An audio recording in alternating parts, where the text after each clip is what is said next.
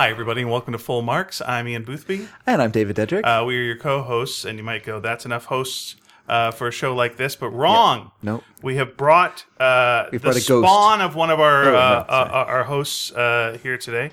I'm sorry for calling you Spawn, but it is one of the more successful of the Image characters. We're really going on. It's icky, though. Listen, Mary. Can I call you Mary Dedrick? Yes, All right, you can. this is Mary Dedrick. Mary Dedrick is here. Yay! Oh, thank you. Now, today we're going to be talking about monkey business. Yes. I hope.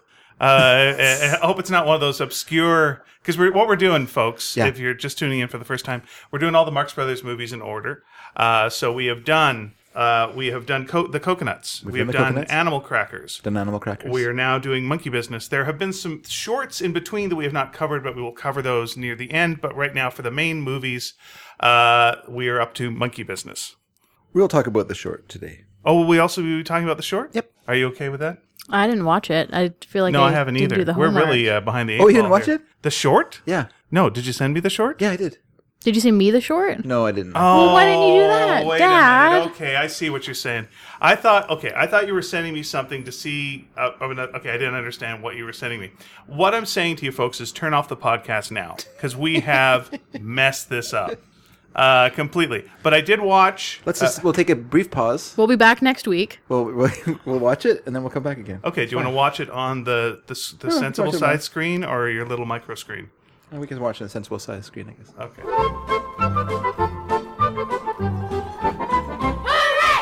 Let's get back to the show. So we had a brief pause. Wait, we watched... I think I remember seeing it. Oh, you do? Okay, you did watch it. Do you remember seeing it? Oh, yeah, yes. No, you know what? You're right. Dad did send it to me. Yeah, it's not yeah. like we just watched it during that awkward moment there. Yeah, so we'll talk about it later. In order. Context. In order. In order, yes. All right, very yes. good. All right, this is great. So what we do on the show is we get a little context for what was going on in the life of the Marx Brothers historically, and then we go through the film. You know, just kind of you go through a film. You know how that works. And we talk about it, and then later on you comment on our message boards and go, what were you guys thinking? Say some mean things. And then we get out quick. That's how it goes. We also do a podcast called Sneaky Dragon. This is a side cast to that one. If you want to hear us talking about everything else in the world, please check that out. And that is generally it. David is the sort of Marx Brothers expert. You know, a hardcore fan, seen them all. I'm a hardcore fan. I am the casual listener. I make my living as a comedy writer and performer. And what's your deal? Well, what I bring to this podcast is very little, but actually... A youthful energy. A youthful energy.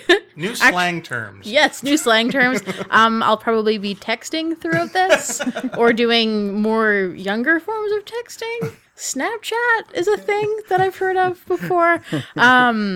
I know some things about history, though, because I did a history degree in university. Wait, did you graduate recently from that? I did. Yeah, I wasn't planning on bringing that up, but yes, thank you, Ian. Congratulations to you on that. Thank you.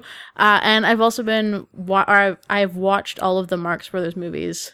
Basically. All the Paramount ones, anyway. All the Paramount ones, yes, since from a young age, because I was raised by David Dedrick, fan of the Marx Brothers. Very good. Okay, so that is who we are. Mm-hmm. Let us know on our message board who you are, and we'll continue the discussion on there. But to begin with, when we last left the Marx Brothers, they had completed Animal Crackers. That's right. And that was a success for them. It was a big success for them. Okay, so they're moving on. It was a Where big are they at? It was a big success, and it actually spurred Paramount to offer them a 3-picture deal, and they got a lot of money. I think it was $250,000 per picture, plus a share in the gross, which was pretty good. Which they had for Animal Crackers too, and actually there was some issues of non-payment, but that kind of came later. But for one thing, it's important to note that even though the Marx Brothers had gone into films, they still had one foot in vaudeville or on the stage. They hadn't quite, especially with performing live. They're still performing live, and they had kind of taken it down to the point where they were just basically touring a portmanteau of various popular bits of their 3 different things that they had done that were kind of big, or even, bits of Home Again, or bits of I'll Say She Is, and bits of the Coconuts and Animal Crackers, all kind of thrown together. So all the kind of popular things that they could do on stage that would get, so they weren't like and it was a smaller thing as well. Mm-hmm. So they got a lot of money for it. Like they were getting like $10,000 a day from the Keith circuit to perform at the in a big place. And well, they were movie stars. They were movie stars, but the problem for Groucho particularly, like Groucho, even though Chico was the business mind, like he was the negotiator, he was the guy who could like get in there and make a good deal, and Zeppo had that too. Groucho was more like the kind of overall, like kind of the guy who looked over the whole thing and kind of had stood back and said, where are we going? What's going to happen? Because basically when they were out doing Animal Crackers, the Coconuts had come out, their mom died, Minnie Marks died. And so they lost that engine that had been, pushing them for years, for decades, and, through vaudeville, and who guided them and was their biggest fan. And, so that safety net, that person was gone. And even though I think she was a good manager, she wasn't the best manager in the world because she made a lot of very short-term decisions that affected them in a long-term negative way. But she certainly was the person who believed in them and made them. Well, and I'm glad that she lived long enough to see them become successful. For sure, yeah. I mean, she saw them very successful on stage, and then she saw them becoming motion picture stars. But without her there, Groucho, it kind of fell on Groucho to be the kind of manager in a way. Right. Now, their father was no part of this. No. Even though he's in this movie very briefly. He's very briefly in the film, but he was mostly useless as a business person. Like, he was never a success in his life. In fact, he was more like a house husband before there were house husbands, official house husbands. He mostly stayed at home and did a lot of cooking and stuff like that. Well, Minnie Marks went around and hustled for the family. And that was where she was comfortable and happy, so why not, right? So for Groucho, he's looking, okay, they've now done 2 pictures. They were big successes, that's true. But they were based on successful stage plays. So now they don't have a successful stage play to draw on to make this next movie. What are they going to do?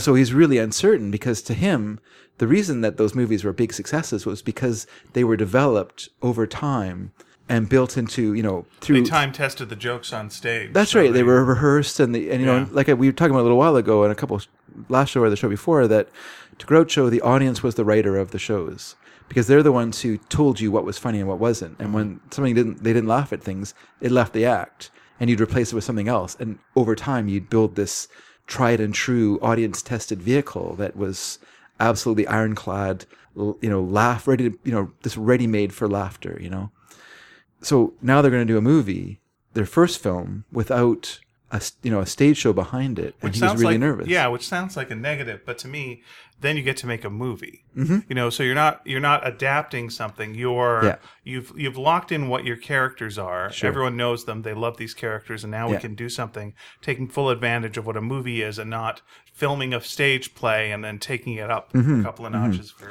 film. Well, that's true, but at the same time, we have to remember that for Groucho and Harpo, they'd lost everything in the crash, in the stock market crash, so their savings were gone.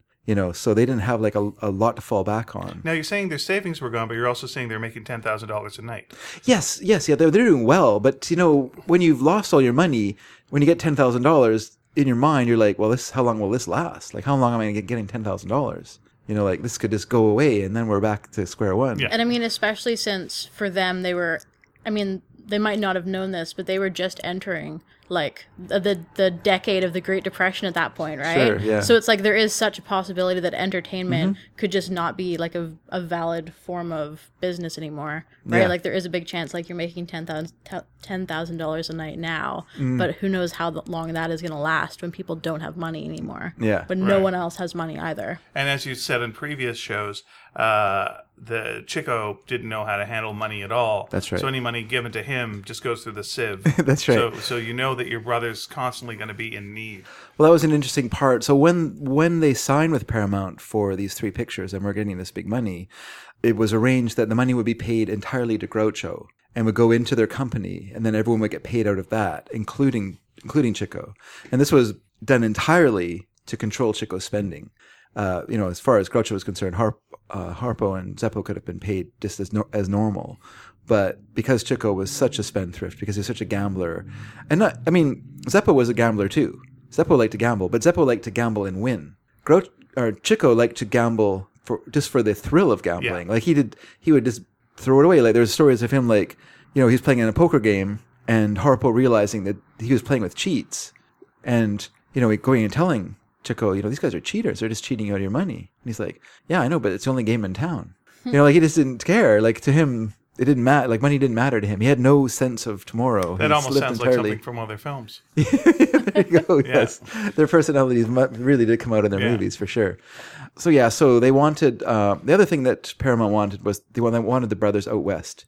They didn't want to use the East Coast soundstage anymore. They wanted them on the West Coast, where the best technicians were, where the best directors and writers were, where the best producers and overseers were. The East Coast was once upon a time a booming movie industry area, but it was slowly winding down. And once the silent era ended, there was really no point in having an East Coast.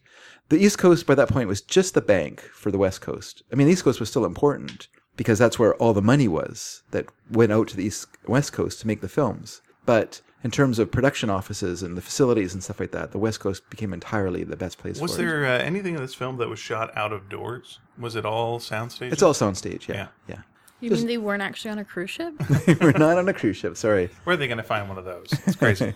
Yeah, it wasn't like Buster Keaton buying a disused cruise ship to make The Navigator, where he just on a whim buy a cruise ship and then build a movie around it.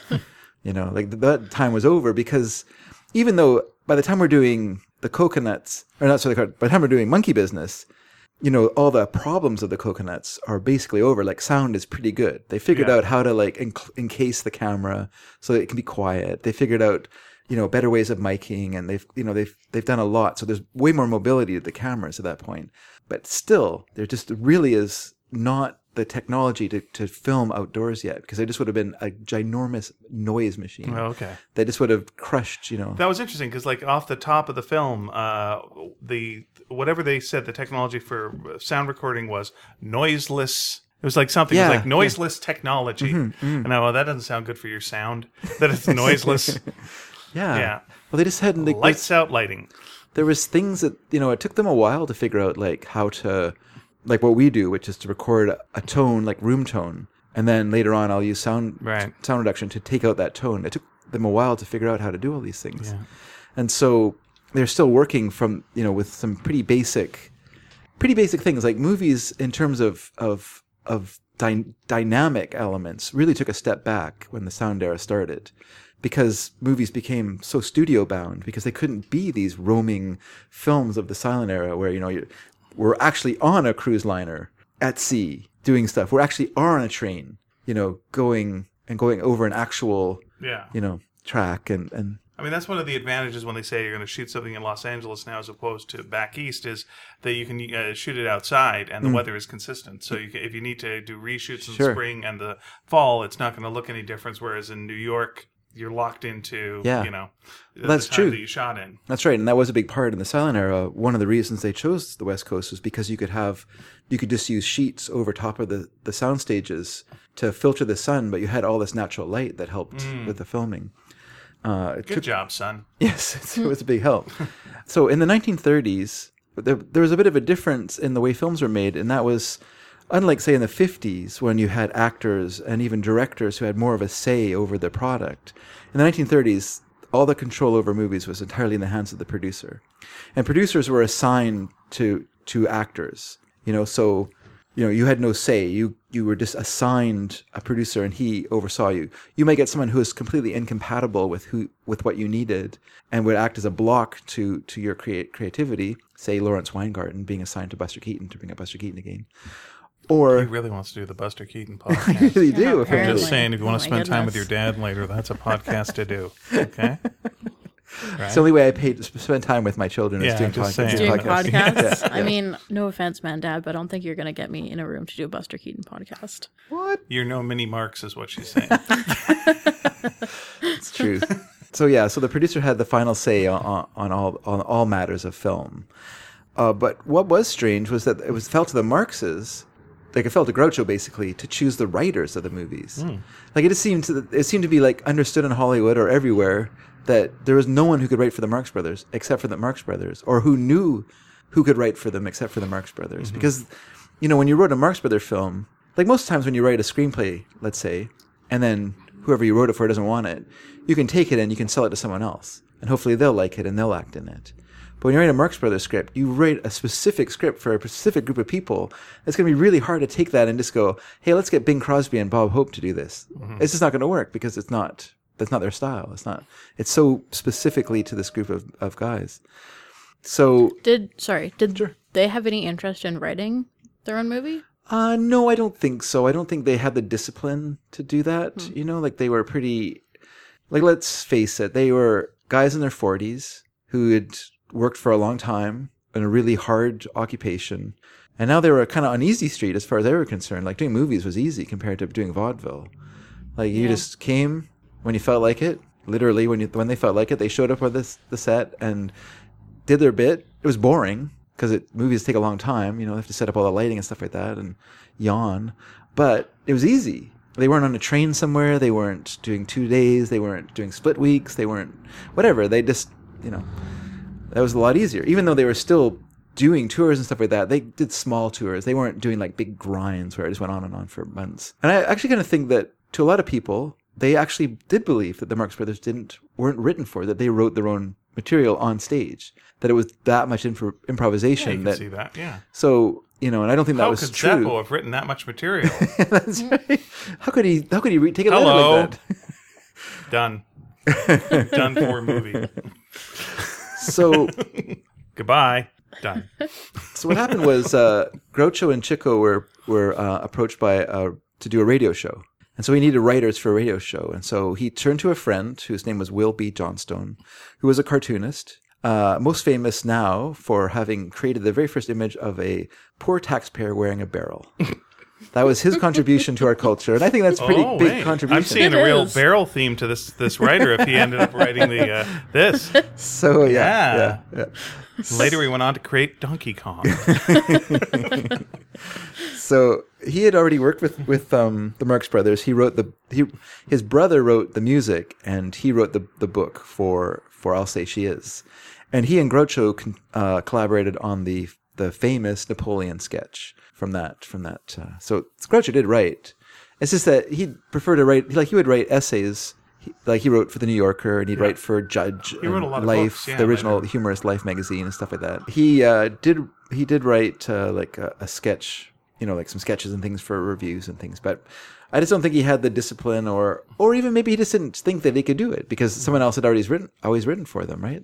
Yeah, I mean, later on in life, he did, a lot of talk shows and game shows and hosted a lot of things. And I'm sure he was fed a good deal of lines. Sure. But there was a certain amount of improv that he was doing, and he definitely knew how to do the Groucho character. Oh, for sure. Yeah, he knew his beats. Yeah, and, he knew that if something was said and it had a certain double entendre element, he just had to raise his eyebrows and the audience laughed because they knew his character. So that's the value of having a character, right? You get fed up, you lean on your elbow, and just, again, look at the audience. I wish we could look at the audience. Yeah, it'd make... Darn this. Wish we had an audience. Self-burn. The other person he brought in was S.J. Perelman, who at that time was sort of an up-and-coming humorist. He was also a cartoonist.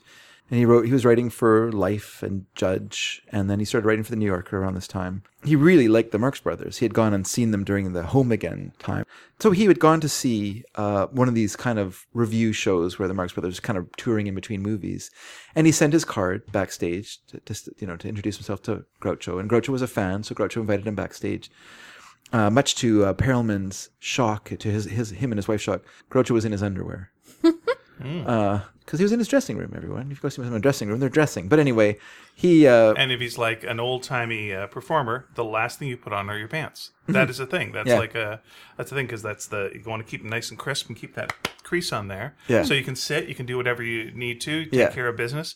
And then, just before you go on stage, pants, sharp, go. Nice. Yeah. It's a good insight. That's a Don Rickles thing. If you ever went to meet Don Rickles before a show, always in his underwear, and you're like, why is this? Because of that, old-timey showbiz. Yeah, interesting. So he said to Perelman, look, I'm looking for someone to write this radio show. Would you be interested? And Perelman, of course, said, sure. And the reason that he said, I've never had any experience. Like, I know nothing about writing for radio. And Groucho said, great. That's exactly what I'm looking for. And that's why he also hired Johnstone, because Johnstone didn't know anything about writing for radio either. And he said, that's perfect. That's exactly what we need. So he put them together. That's also how they became his doctors. That's his criteria for everything. So he put them together, and they were like working, and they didn't, they didn't really know each other very well. So there's kind of like feeling out period where they're kind of trying to, Johnstone and Perelman were working together, and they came up with one idea, like they had one germ of an idea. And so then Groucho wanted to have like a meeting with them, and they're just kind of like, uh-oh. So they go to this meeting, and they say this idea, which is an idea of the Marx Brothers as stowaways on an ocean liner. That would be like the basis of this radio show. Yeah. And Groucho says, well, that's a movie idea. That's obviously the idea for the movie. That's what that idea is for.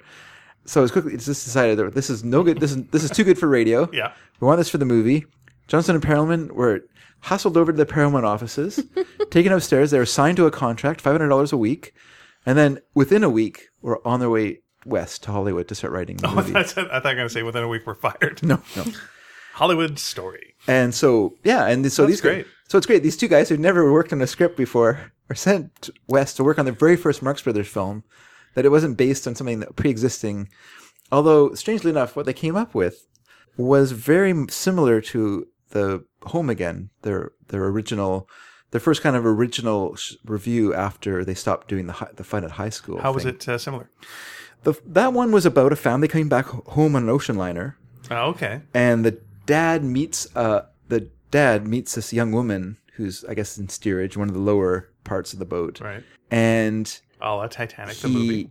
That's right. That's right. But reverse. Indeed. The boat comes from the bottom of the ocean. So then he wants some way to meet her when they come ashore. So he decides he's going to throw a party.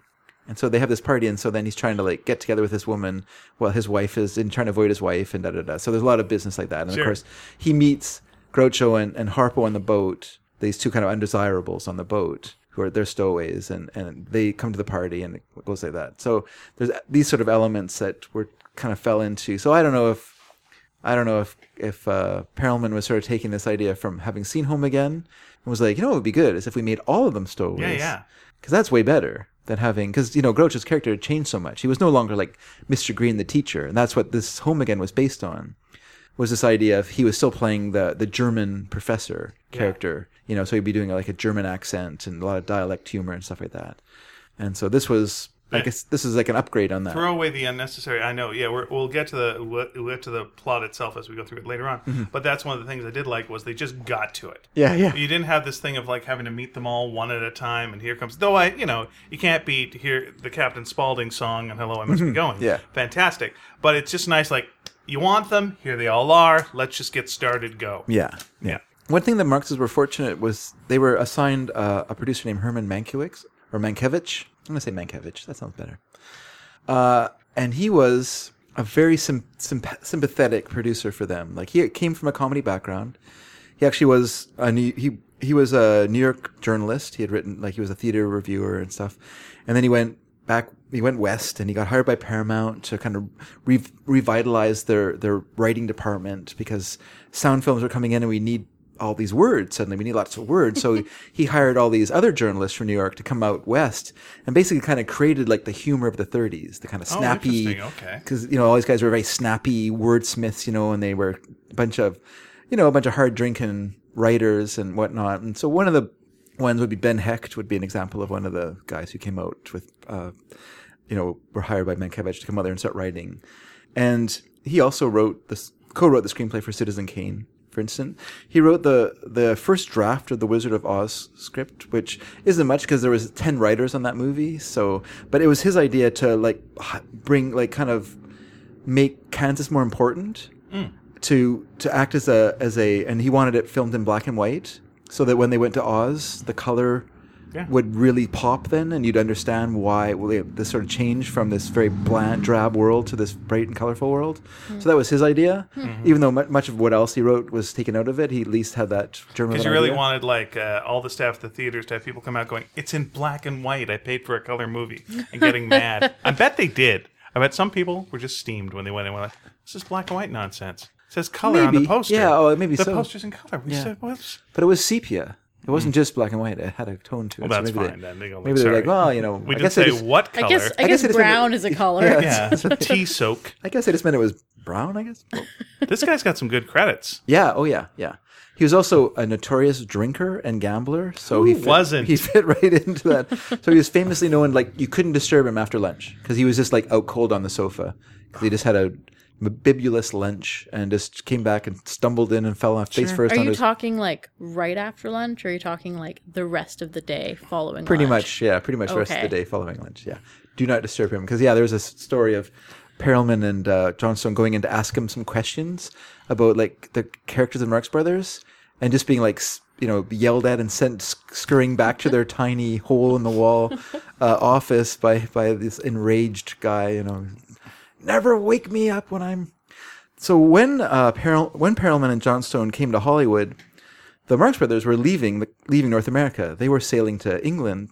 They were going there to do I think it was a 4-week stay or stand or whatever. 4-week, what do you call that? 4-week run at this big vaudeville palace in London called the Palace. For this guy named Charles B. Cochrane wanted them to come and do these shows, and so they were going by ocean liner to Great Britain, and so when Johnstone and Perelman arrived in Hollywood, there was no one there to greet them but Mankiewicz, who basically just said, he warned them. He said, this is going to be an ordeal by fire, so make sure you wear your asbestos pants. That was his advice to them. Kind of like when the other lady was told to wear her tin drawers by Harris for working with the... So apparently, do not leave your bum exposed to the Marx Brothers. Something will happen. So wear your asbestos pants. And they're basically just given an office and just told just to start writing as you feel like it. You got 6 weeks. Just get to work and do not disturb me for 1.5 months. I don't want to see you again. So that was their thing. And at some point during the writing, when they were working on it, they didn't know this, but Mankiewicz got a wire from the Marx Brothers firing Johnstone and Perelman because they realized, why do we hire these guys who don't know what they're doing? What kind of idiots are we? This is probably Groucho, of course, the famous second guesser. So he just sent a wire, fire them. We'll hire new guys when we get back. But Mankiewicz got the wire and he actually brought it to them to show it to them and then just tore it up. Like, don't worry about it. Just keep working. So at some point before they left, Groucho was introduced to an aspiring writer whose name was Nat Perrin. Now, Perrin had really wanted to work for the Marx Brothers. He had written this script that was basically a Chico-Groucho double talk bit. They're kind of famous bits. And he had a connection through Moss Hart's agent, and he thought using this agent, he would somehow get this script or sketch to Groucho, and then Groucho would read it and want to hire him. Well, that fell through. So then he begged to have a piece of stationery. So he took the piece of stationery, and so he took the stationery home and wrote this glowing recommendation for himself. Put that with the script, went to where the Marx Brothers were performing, and he got the doorman to give it to Groucho. And Groucho read it, and he was impressed, and so he invited Perrin in, and he hired him to write the movie. He said, do you have much experience writing? He said, no. He said, perfect, another one. So, by the way, you're fired. He was like, well, I fired the other two, so, That's right. So Perrin went that way. You get both of their salary. So I'm not sure when... The thing is, I'm not sure when Perrin... Because as usual with this sort of stories, there's no set timeline. Because, so the way it feels is like Perrin didn't arrive till after the Marx Brothers had returned. Because once they came back from England and then went west, Perelman and Johnstone read their script to the Marx Brothers. Read their script. And it doesn't sound like anyone else had been involved in it. Because before Groucho went there, he also hired a friend of his whose name was Arthur Sheikman, who'd formerly been a journalist in Chicago, where the Marx Brothers had lived for quite a few years, and had invited Groucho to contribute to a column that he wrote in the paper. And so they became friends. And he and Sheikman, he helped Groucho with his first book, which was called Beds. And then they wrote a sketch together for a review called Three's a Crowd in 1930. And so basically to Groucho, he had hired Nat Perrin. It was Chico's gagman. So he's like, well, if Chico has a gagman, I need a gagman. So I'm going to get Arthur to help me. So he hires Sheikman. He says, you get out there so you can write jokes for me.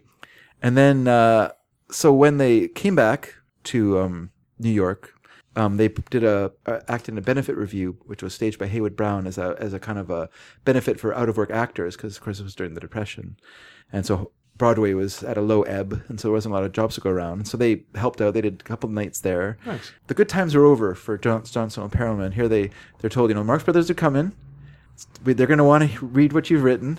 Now they actually thought they had a great script, to be honest with you, but they knew it wasn't like they're like, okay, well, we got to read this. So they thought, to make it extra good, we're going to insert like a lot of technical gobbledygook into here, just so it sounds even more professional. So we're going to have phrases like irises and pans and tilts and dissolves and Jackman shots and Denning shots, whatever those are. I don't even know. And then at one point they even specified the camera should vorkapitch around the faces of the ballroom, because remember we were talking about Vorkapich, Slavko Vorkapich during the Coconuts. You don't remember that, I guess. I don't remember. Okay, well he was this kind of famous, I guess obviously Russian guy who had created this montage technique, but the director of the Coconuts, Robert Florey, and the great cinematographer Greg Tolan had produced this movie for $95 together. That was kind of the talk of the town for a while. So anyway, they threw that phrase in there just to make it seem even better. These guys really know what they're talking about. They know what a Dunning shot is, whatever that is. So February 20th, 1931. Oh, I'm dreading hearing what happens now. Johnston and Perelman came to the Marx Brothers Hotel to read to about 27 people. Oh no. The Marxes. With a lot of their wives and family. Oh. Zeppo's 2 Afghan dogs. Chico's wire hair terrier. Dogs are horrible audiences for comedy. Paramount executives. If it's a bunch of like anti-cat jokes, yes, but that's really about it. Herman Mankiewicz, his brother Joseph, who was no slouch in the movie making business either. Various gagmen, so Sheikman's there, Perrin's there. So these guys who are coming in, who are obviously they're competitive. They don't want to laugh at the jokes in this because they want to contribute. So they have no dogs in this. And also the Afghans and there was enough dogs, yes. And the Afghans and the terrier started fighting as well. So that's important to note. That's pretty good. So by coin toss, it fell to Perelman to read the script aloud. The whole script. All 126 pages of it. Oh my god. With technical instructions. With technical instructions, because they thought they'd be helping the director by adding in like all that stuff. That is still to this day a rookie mistake. Yeah. That is still to this day. Yeah. Okay. Yeah. You don't Slow need that. pan to no. Leave all that out. I think that these guys established it as a rookie mistake. Actually. Yeah. They were like the first ones to be like, "Oh, I guess we'll help." Yeah. Yeah. The director doesn't really know what he's doing. So as you can imagine, it did not go well. Pretty soon in, Harpo was asleep. Oh no. Various executives were sleeping. Sheikman himself said, Perelman kept on reading. Valiantly, I thought, I would have shot myself on page 25. So when he got to the end of the script, Groucho summed it all up. He just said, it stinks. That was his summary of the script. They loved so much. They were so happy they'd written this thing. How long have they been working on it? 6 weeks. Oh, no. So... at least they were getting like $3,000 each. Yeah. It's pretty good for that time. Oh, yeah. Yeah, that's good money. Which back then was $60 million. Yeah, basically. Not quite. Basically, it was good. Though. It was good money. So then it fell to Perelman, Johnstone, Sheikman, and Perrin to write a new and better draft of the script with help from Groucho, Harpo, and Chico, of course. Yeah. Just and Mankiewicz. Technical stuff out. Plus another cartoonist was hired, a cartoonist whose name was J. Carver Pusey, Pusey. Okay. The father or the great-grandfather of Dan Pusey, the Dan Close character. And then he wrote a pantomime comic called Benny. And so I could see why they'd want him to come in because he did wordless comedy. So for Harpo, that would be perfect. Sure. So, and then another guy named Saul Violinsky, who was an ex-vaudevillian that the Marxists knew. His bit on he would play on stage. He would play the piano simultaneously while playing the violin, holding the bow between his legs. It's quite a bit. And then so he wrote. I have a question about that. Sure. Did he do either of those things well? I have no idea. Okay. Let me answer that without knowing. He did one well. Okay. And then the Marx's uncle, Yeah. the Marx's uncle, Al Sheehan, was also brought in to write for it. Apparently paid $5,000 and he came up with one line for the movie. Do you know what that line Which was? line? I do know that line. All right. Can you tell us now? And give us a lot of technical directions before you do. Yes. So we Vorka pitch with a Jackman shot coming through from a Dunning angle to ever since I have been married to this man, I have lived a dog's life. To which Grosso replies, maybe he got a dog license instead of a marriage license. I did laugh at that one last night, Yeah. but I Oh, think I was was the only one in the room to laugh at it. Okay, here's where I think... That's during the Thelma Todd Groucho moment. in the film. Absolutely. But here's where I think that's pandering. It's like, you're going to be reading this to a room full of dogs at one point. You're like, I'm going to throw in a This came in after. dog. This came in after the dogs. This came in It after the feels dogs. like, we're going to eventually have to pitch this to Yeah, the that's dogs true. as More well. dogs will be there. That's right. That's right. And that's right. And the Afghans were from England, so they were British dogs. They were real. Oh, they got a snobs. very different sense Yeah, of they have humor. a different sense of humor. Yeah. Yeah, they like a lot of class-based humor. So, but I mean, if you think about like what Uncle Al did for the Marx Brothers, I think they had no problem paying him $5,000 for that. So the final script kept very little of the first draft. Mostly just the part about the Marx Brothers being stowaways on an ocean liner. That's about the only part that made it. Oh man, and that wasn't even the script. That was just the radio pitch, wasn't it? Yeah. Yes. The final script was written by Perelman and Sheikman, with contributions from everyone else, and it was Sheikman's job to keep Perelman's more esoteric literary jokes to a minimum. a few get in there, but and then it was Mankiewicz's job to keep Sheikman's insistence on overfilling the whole gangster plot, the movie with that whole gangster plot. 'Cause to him, the movie needed more of the gangster stuff. 'Cause I mean, that's, Chicago. yeah, because that's it. And so Mankiewicz was like, no, we don't want that stuff. You just want jokes. That's what we want. We just want jokes from the Marx Brothers. We don't want like a lot of gangster garbage. I mean, not to jump the gun or anything, but like the whole movie could have done without the gangster stuff. But anyway, Yeah. Well, the gangster stuff does give them like more reason to make jokes. I guess so. You need to give the Marx Brothers a bunch of stiffs to play against. Yeah. And so it's good, like just the concept, since we were talking about the concept. Yeah. They're stowaways on a cruise ship. Great. There's a bunch of stiffs. That's fantastic. Well, now we've run out of those stiffs. Yeah. Who are we going to do? You know who's also a bunch of stiffs? Gangsters. It's like, great. Let's play against those stiffs for a while. And then, that's all you need. You need to just keep bringing in stiffs. Yeah. The more People stiffs, for the them better. to bounce against. For sure. Got people to go, hey, what's going on here? Wait a minute. What? Yeah. Yeah. A lot of that.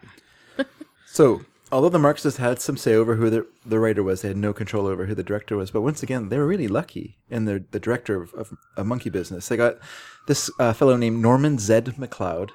The Z is for Xenos, which is a weird... Is it? Yeah. Isn't that weird? Isn't that what Scientology believes? yeah, that's I think you're thinking of... Not Xenu. It's not... Is it Xenu? But What Marx Brothers did he work on? here's... Into the volcano. Gummo. The interesting thing about Xenos, because I was like curious, because he was the minister's son. So I was like, I thought, oh, Zachariah or whatever, Zebediah, or some sort of Old Testament name. And then I was looking him up, I was like, Xenos? So then I looked up Xenos, and it's related to the Book of Mormon. He's one of the Oh. prophets of the Book of Mormon. Sorry. sounded that. Mormon-y. Gosh darn it, I went Scientology instead. Yeah, you should have gone Mormon. That would have been... Should have gone Mormon. Fix it in editing. That's what it says. Hey, Dave. Yes. Is that a Mormon name? Yes. Edit the other stuff I out. will. Don't worry. But I don't know if his father was actually was a Mormon. There's no record of that. But Did you say that he was in politics? Who? The father? no, he was a minister, Oh, okay. like a minister in a church. Yeah. Oh, okay, but not a Mormon church. Don't know. Oh, all right. It's weird. Yeah. But MacLeod was interesting because he actually went to the University of Washington, very close to us. He Also very close to Utah, but anyway. Where the Mormons live. yeah, but he wasn't from Utah. Sure. Where was he from?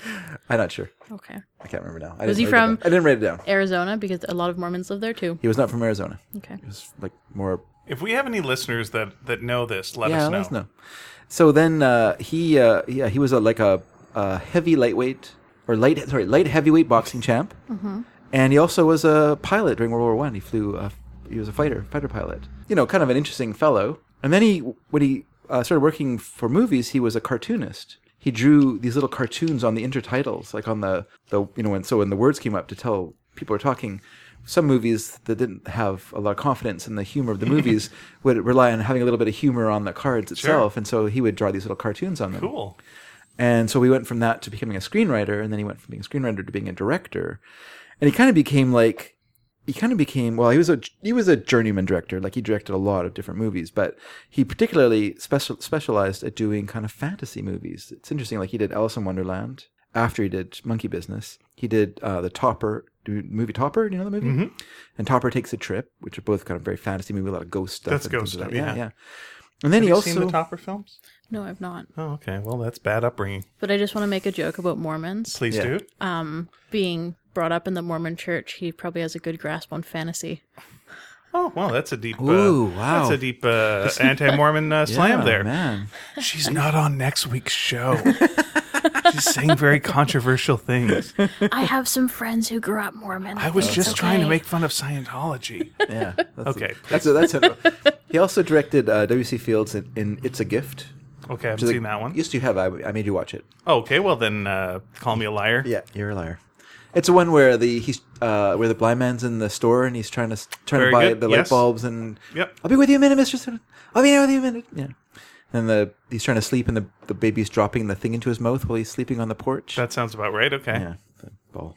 Anyway, and then he directed Danny Kaye in The Kid from Brooklyn and The Secret Life of Walter Mitty. Okay. He directed Seen Hope and half of Crosby's Road to Rio. I have seen that. Okay. He directed Bob Hope in The Paleface Have not and seen in that. My Favorite Spy. I have not seen that. And Okay. he also directed one of the great musicals, which is Lady Be Good, which had Eleanor Powell's fantastic dance sequence to fascinating rhythm. Okay. Which- all right. I've seen the dance sequence, but I don't know if I've seen the film. Because it's that one that's in That's Entertainment That's 3, Entertainment, yeah. where they do the split screen and they show how it looks in the movie, then they show the behind the scenes, how they actually filmed it. It's you can see it on YouTube if people haven't seen it. I'll put it on the website. I'll try and remember. And then also interestingly, he directed Buster Keaton in the Twilight Zone episode, Once Upon a Time, the episode where Keaton's character goes back in time. You ever seen that one? Oh, yeah. It's quite a good one. Yeah, Okay. yeah, he directed that as well. Also on That was YouTube. sort of near the end of his career. Yeah. So yeah, he had like a lot of skill and a Yeah, lot he's of got a nice track record there. Yeah. But what was interesting about him was that he, say unlike Victor Herrmann, who directed Animal Crackers, and really Animal Crackered the whip during the movie, like just kept the Marx Brothers. What was wrong? That was a good one. It's a bit of a reach. I wrote it down and I should have said it better. But I mean, pre-planned jokes are usually the best ones. I'm joking. I did not write it down. Sure. I just want to say that right now he's holding a piece of paper in front of him. So. And it says "wait for laugh" underneath the next line. So I was just going to say, so unlike. What do you think, Groucho? Oh, Groucho, that's too cruel. What are you doing? I here, got to Groucho? break up these fighting dogs over at the side. It stinks. So like I was saying before, he had he had a background as a boxer. He was a fighter pilot. But he was actually a very kind of mild-mannered person. Just kind of smoke his pipe, take in what was happening, and he kind of preferred to like weather the storm and then just have his say in the editing room. That's where the movie's made. So he later said that often the Marx Brothers would get right out of hand and run away with a scene. They'd forget the business of a scenario and carry on making up the action on the spur of the moment. He said, I always let these scenes run until they dry up. And sometimes the funniest part of a scene has never been in the original plan. But he would still edit these scenes down to create the comedy. And he felt like the Marx Brothers knew more about the movie, about Monkey Business, than he did. So rather than get indignant or angry or become tyrannical or imperious and interfere, he just kind of kept his hand on the rudder and just sort of steered the movie to completion. And actually, because of this, Marx has really respected him. Mm-hmm. There's a nice shot of them together sitting in their chairs, and he's Mako on the set. Which I don't think there was no other director who was, Victor Herrmann didn't become Hermo or whatever, So they really did like him. And then, and because, now that didn't stop them from being the Marx Brothers. So they still would crack up the crew and waste a lot of film. They would be late. They didn't like to film before 9. They liked to have a long lunch. They still did all that kind of stuff. But they listened to him because they respected him, because he listened to them, and so they had a good working relationship. And I think you can see that in the movie. And I think it's interesting that this film has 4 cartoonists working on it. Perelman, Johnstone, Pussy, and McLeod. And you do get a real kind of surreal, cartoony element to the film that comes out in the film. All right, that's the context. Do you want to talk about the movie? Nope. And so thanks so much for listening. This is our show, The History Before Marx Brothers movie. That's right. That's right. No, the film itself, I just on a general level, Sure. I liked because it didn't have as much of the plot. So because what do you want in a Marx Brothers movie? You Yeah. just want them bouncing off people. Yeah. And I want to see a whole bunch of funny bits, and that's what this had. And Yeah. you're right, the premise of them on a cruise ship. That's great. It's You a know, perfect. I liked the opening title sequence with the barrels rolling and then seeing Yeah. their names on them. It was I made a note that it was like their most elaborate and effective credit sequence yet. Like the other ones are very plain. And then it leads right into where they are. They're Yeah. in the barrels. Yeah, yeah. So that's great. So the first shot of the movie actually opens on Gibson, the first mate, reporting to the captain that there are 4 stowaways on board. How do they know there are 4 stowaways on board? Because they're singing "Sweet Adeline" Now in there's 4-part harmony. Now there's a thing on the Wikipedia page. I did a little research. Oh, nice. That's good. On the Wikipedia page saying this, there's controversy whether or not Harpo was singing, because this would be he would be like on camera singing. But I disagree with Wikipedia, Yeah, 'cause because he's he's not on camera. He's in the barrel. And my mild, stupid theory is that he's too shy to talk in public, but in a barrel he could sing. Yeah. So that's fine. So like when they say I know there's 4, then clearly he is singing and he's singing in the barrel. Oh yeah, I think so too. I think he's singing as well. Agree? Oh yeah, All right, totally.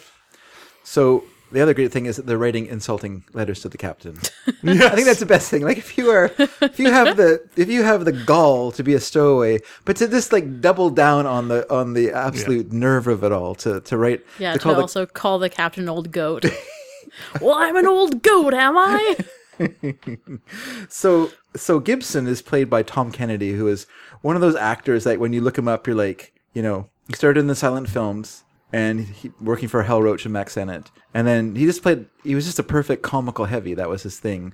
And he appeared like in over 300 films and TV shows. Like my he's goodness. just, because in those days you just worked all Yeah. the time, It's like John Wayne was like 250 movies or whatever, like it's crazy. And then the captain was played by Ben Taggart, who is possibly a Canadian character actor, or was somebody who was born in Washington. That's there's two different things I read about him.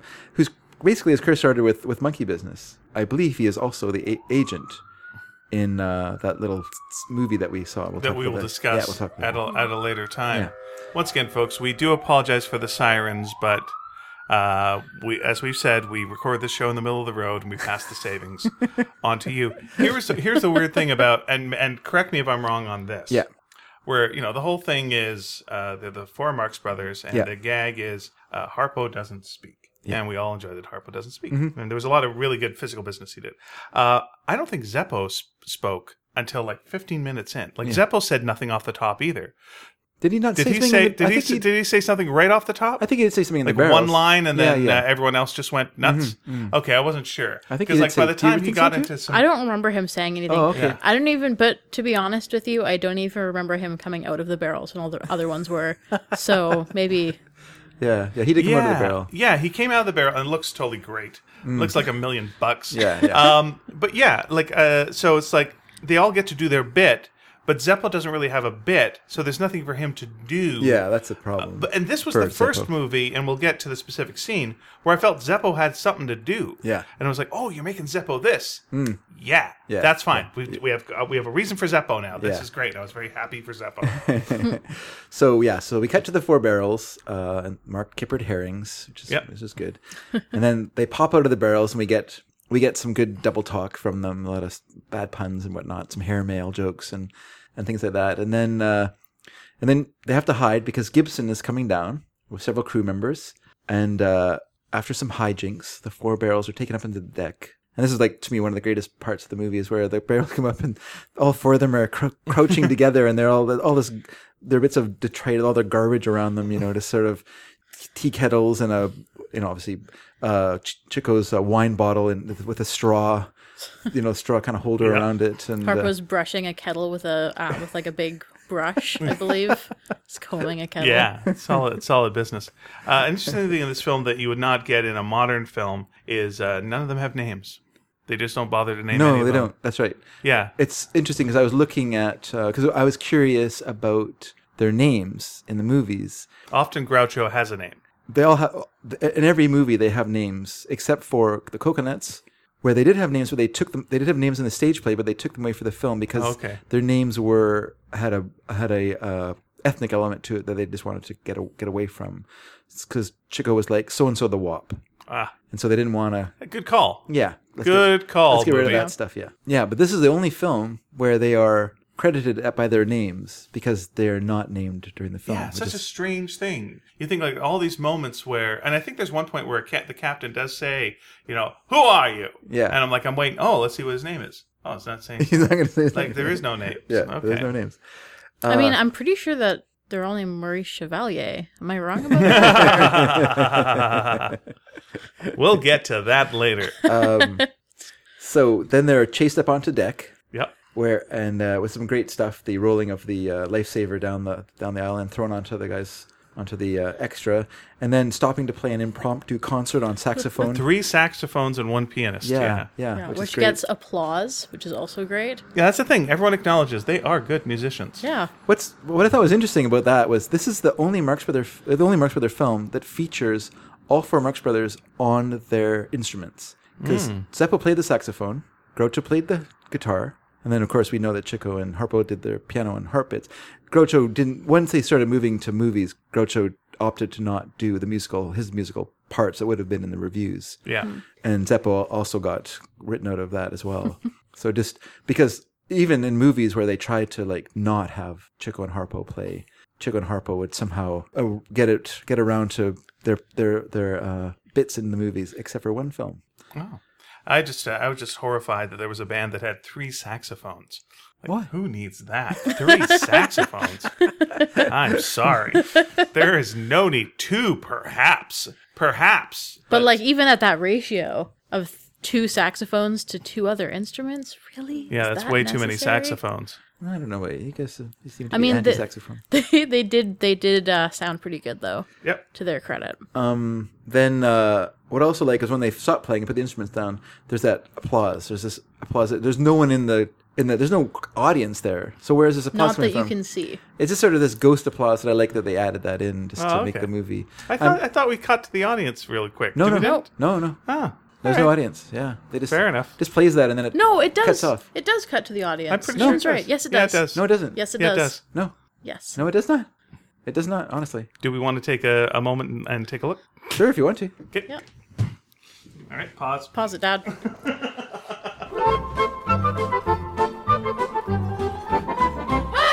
So we've decided we're just going to agree to disagree. Okay. I think we decided that I was correct. There is no Anyway, shot of the you know, audience. There's there. all, everyone's opinion is valid. So, not if it's wrong, but anyway. All right, moving on. Yes, let's move on. Let's move on past your horrible error. So then Harpo hides beneath a woman on a deck chair. Great gag. Strangely enough, as well as a man who was also hiding underneath That a was woman. fantastic. I don't know why the man was hiding under the woman. I don't but- know, but that's probably one of my favorite jokes in the whole thing was Yeah, just the that's great. reveal of there was a double gag. And that actor does a great job of looking, just has that great look of, like kind of hot and bothered with his hair, and everything just kind of, ugh. What happened? He's like way further down in that deck chair than you should be able to be. Look, there's a lot of deck logistic chair. problems with that. How does Harpo sneak underneath there? How did the other guy get under there? Was the other guy there first? It doesn't matter. It's just a solid weird gag. True enough. So then Groucho comes sliding down the rail, which is pretty impressive, actually. yeah. It's a great slide. Obviously their years of running around on stage they kept them fit. Like even though they're in their 40s, they are pretty youthful the way they run around and do a lot of physical activity in this movie. Groucho meets the captain, accuses him of incompetence. In a kind of Margaret Dumont type scene. Yes, very much. Without the affection that Margaret Dumont usually has for Groucho. I miss Margaret Dumont in this one. Yeah, me too. I forgot that she wasn't in it until the movie started, and I was like, I didn't see her name in the credits. I guess this is one of the movies she's not in. It was Groucho's decision to not use her. And I don't know if it was because they had gone west and she was based on the East Coast, or if he just wanted to get away from using the same stock character, for every movie. Yeah, I don't know where she would have fit in this. Yeah, that too. Well, I can tell you. We'll talk about it. Talk about it later. I'll tell you where she would have fit in this movie. Okay, very Because good. I think it was a mistake to not have her in the film myself. Oh, all right. Strong words. Strong opinions over here. And then he takes over the captain's office, Yes. which is pretty great. I love when he's doing the dancing and so then he orders the captain's dinner and lunch That's right. and Says he's the captain. this is the captain. And then he goes into the captain's office when Wait. lunch arrives. Sorry, quickly. He also asks the engineer to stop the boat from rocking so he can have his lunch, and then uses that little speaker thing as an ashtray. Yes, that's very pretty good. great. Is that where also it's like, would you like to see the captain's quarters? It's like, that's bunk. That's the bunk, yeah. That's the bunk. That's the bunk, yeah. Yeah. Which is a great joke. And then, so then they begin to eat dinner or eat lunch with the captain, who, of course, does the usual thing of suspecting their stowaways, but not stating, I think there's a couple of, some guy running around with a big black mustache. Well, that's not much fun to run around with. Just things like that, and then of course, then they lock him in his office. And then Gibson comes in, recognizes them, and then they run around collecting food and departing again. Circling the table about 4 times, grabbing all the food they can. Then there's a great bathroom gag with Harpo, where he's standing in front of the sign. Yeah. And it says men. Yeah. Yeah. And then that's a very good joke. And, who contributed, who knows? But yeah, just these little kind of visual, little funny gags and stuff like that. I'm going to bet pepper you the movie. not any money, because I just had a big mistake a little while ago. Already owes me $100 for I that. would bet you 10 Canadian dollars that you will see that joke at least 3 times if you watch the total history of Benny Hill. Yeah, is that right? I will bet you. Yeah, That seems yeah. like the kind of joke they would do on that Sure, show. sure. But this was first and best. First and best. Always best. So then Zeppo Get meets something to do. a young woman, later revealed to be Mary Helton, daughter of Joe Helton, Yeah. the gangster. Whose name I embarrassingly forgot. I referred to her as that girl. What's her name? Then I realized her name was the same as mine. Whoops. Your name is Helton? Yeah. And so it's just interesting to me realize that that? it took this long to give Zeppo the role that he should have had two movies He's a love ago. interest, yeah. He's a good love interest. He's glib, charming. He makes a Yeah. good joke walking along the deck of an ocean liner saying mighty pretty country around here.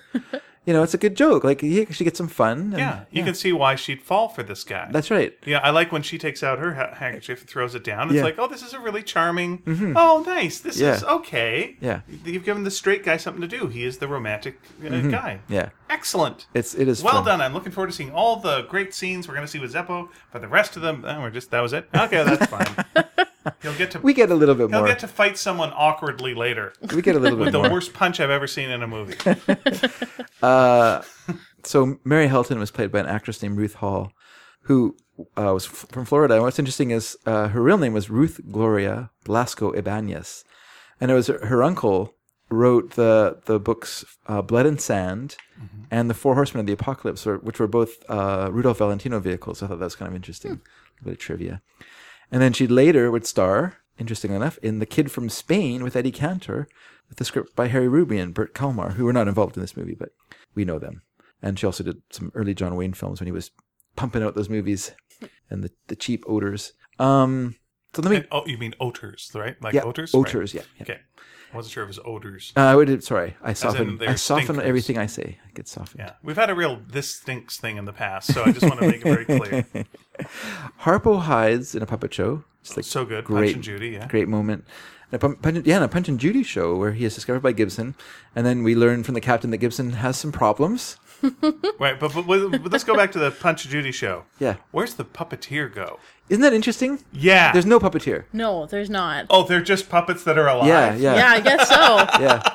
That's Yeah. creepy as hell. Yeah, he goes behind there. A very yeah. funny bit. Then Punch and Judy are each hitting him. Good bit. And then he ducks down because he seems like he's had enough of the puppeteer and is going to fight him or something. Yeah.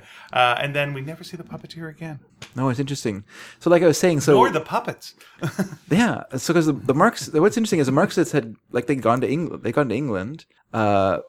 went over there. They took Margaret Dumont with them. They took Ed Metcalf, who played the police detective in Animal Crackers, he was in charge of getting Harpo to drop all his knives and forks out of his sleeve. And Classic gag. classic gag. Later seen in Futurama. Continue. Oh, really? Yes. Really? Yep. Okay. The comic book or the TV series? Sorry, the TV series. Bender, I believe, drops a comical amount of silverware out of a sweater he's wearing. Why is he wearing a sweater? He's a robot. That's the joke. I think you're correct about that. The comic book is also quite good. If you It is, yes. pick that up. Yeah. I've heard the writer is very funny. Thank you very much. No, Okay, not all right. naming any names. No, we shouldn't name names. Okay. It was, I was classy earlier when you mentioned the New Yorker. I didn't mention that I write cartoons for the New Yorker. Did you see that? That Yeah, was no, called that was- Humbleness. No, that was very good. That was very good. thought it was- I'm playing it cool. I thought it was called forgetting to say that. So I think Back to you. I think I it's- got really Punch and Judy by this guy. I think it's interesting. Yeah, with Punch and Judy, I think they must have seen Punch and Judy during their ocean voyage or while they're in England, because it's not a North American thing. Like, there's in no way did I ever see a Punch and Judy show growing up as a kid, Oh, you except on television from British television. Oh, okay. Yeah, maybe I never, saw it there. they just don't have it here. We don't have pier sides where you go down the pier and there's some Punch and Judy man doing a show. Yeah. What something I did like off the top of that was him just Harpo just sitting and watching it and laughing and pointing. I think anytime you've got Harpo acting childlike, Yeah. that really sums up what he is. Yeah, And it just makes this innocent, fun character. Yeah, enjoying it with the kids as Yeah. well. And then, interesting, when Groucho was coming back from his trip, when he's going through customs, he, for occupation, he wrote his name. He did not write Groucho Marx. He wrote Julius H. Marx, which was his name. For his occupation, he wrote smuggler. And when asked if he had any items purchased outside the United States, he replied, "Wouldn't you like to know?" So basically, he succeeded in having his entire family brought into a room and thoroughly searched and all their belongings gone through. And the only reason he didn't complain is he was hiding a watch in his mouth. And later on, We've got ways of making you talk. tick and talk. What? Come on! Later on, the store reported that he had bought the watch. They had to file with foreigners bought stuff and send it to customs, and so they reported. So then, like a few weeks later, the customs officers show up at his door for the money anyway. So he really could have just saved himself the trouble. I think that's why there's a little bit of customs tomfoolery at the end of the film as well. So anyway, Harpo escapes the captain and Gibson on a little wagon on a track, which is a great visual thing with that mask on the back of his head as he rolls down the ramp and out the door and then around the corner. And then we cut to Chico. Oh, we did miss learning about Gibson's I mentioned little that. drinking problem. I didn't mention that he had some past problems with alcohol the captain brings up in front of a bunch of kids. Always classy. It's classy to bring that up in a group of people. Oh, I also really like about that scene is that there's like 0 adults in that whole room and it's entirely kids. And having worked in childcare, I'm like, that's not a ratio. You can't do that ratio anymore. Come on. It's 15-1 in here in Vancouver. You need many adults in that room for that many children. Not in those days. That was just a Also- dumping off spot. This is the only chance the adults have to have fun. Yeah. Like No, you go yeah. and watch the hour-long Punch and Judy show. Mom and Dad are gonna. You watch the Punch and Judy show. Mom and Dad are gonna have their own Punch and Judy show. Don't worry, it'll get exciting. He'll kill her. Then they'll go to hell. Yep. Let's just say, if you haven't seen a Punch and Judy show, watch a traditional one. It's dark. a little messed up. Yeah. I have not seen one. Oh, it goes places, but Yeah. this is not Punch and Judy show. Yeah. Check it out. Look it up again. Wikipedia. Check out what a typical plot is. There's a lot of stuff that goes down. Yes. Yikes. Gets dark. Think So- it's funny. Think it's dark. So we cut to Chico, who's hiding out in the ship's barber shop, making time with the manicurist, which I think is great. Yes. Because I just love, I love their approach. How long do you want? About an hour and a half. Yeah. And I like, you really got it. Oh, thank you, and you can keep it. It's like a weird, like the way Yeah, they're it's flirting like- and turning yeah. around. Yeah, You can never. Yeah. If Dad, someone, I believe that's called negging. I guess. Yeah, so. he invented negging. It used to be called nego. Yeah, it's an interesting thing with the Marx Brothers. Is like they do the hardcore flirting. Yeah. But if anyone flirts back, then they just like. "Ugh." Yeah, it's just, Yeah. They're just- Immediately. there's no dice, yeah, there's no human connection to them. They're just with the exception of Zeppo. yes. Yes. It is funny, though, that at parts in the film, Chico and Groucho both mention that they have families. And I think Groucho mentions that he has a wife. Yes, that's right. Yeah. Right? So maybe Chico has a wife, too? We don't know. Maybe? Yeah. Why does the barber leave? Is he like insulted by Chico or some in some weird way? Oh, because Chico says that he is going to have his lunch there and then takes out 2 pieces of bread and says, mustard's no good without roast beef, and then throws the slices of bread on the ground.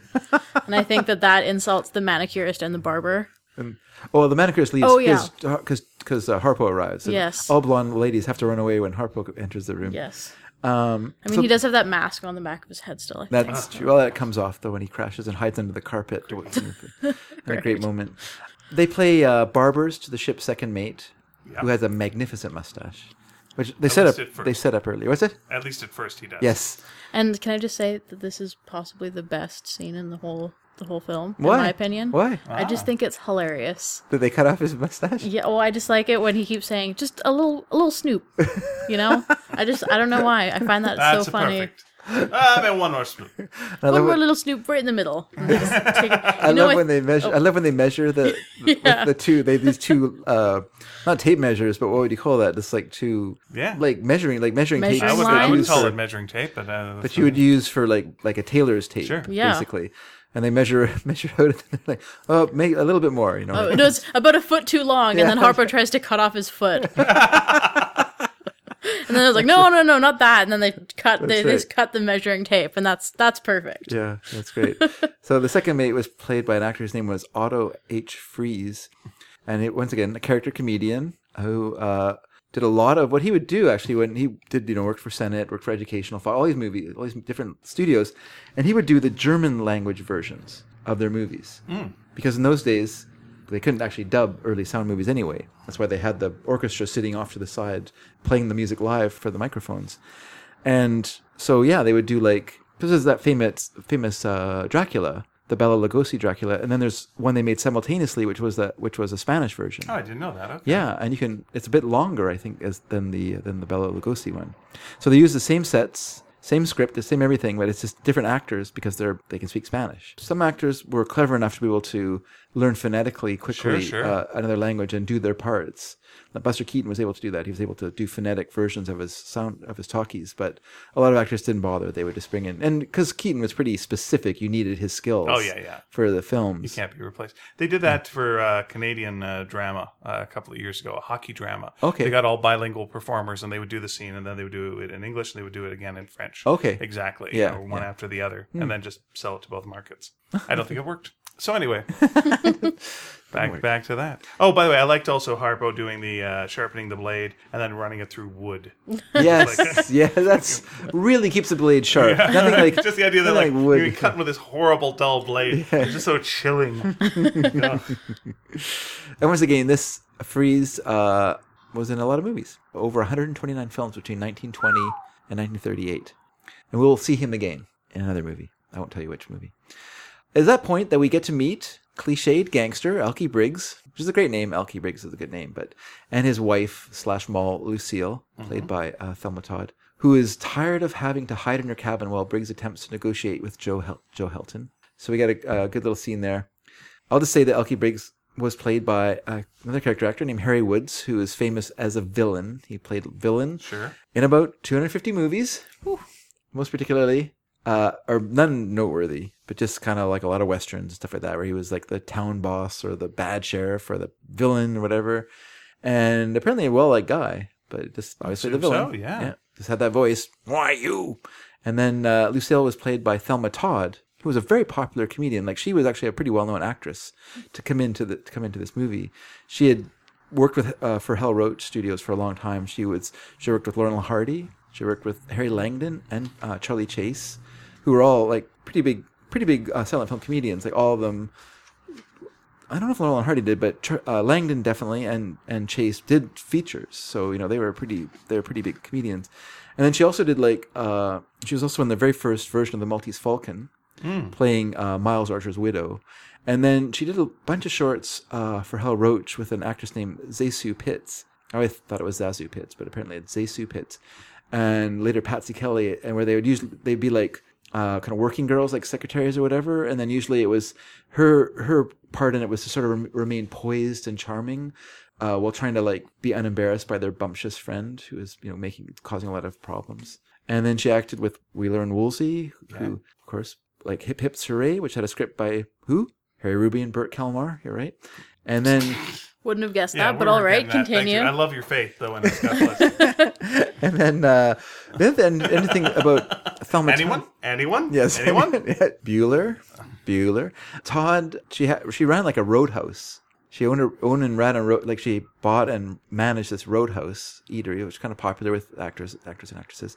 And then, but she died in strange circumstances where she was found dead in the garage of the ex-wife of her boyfriend and business partner from carbon monoxide poisoning.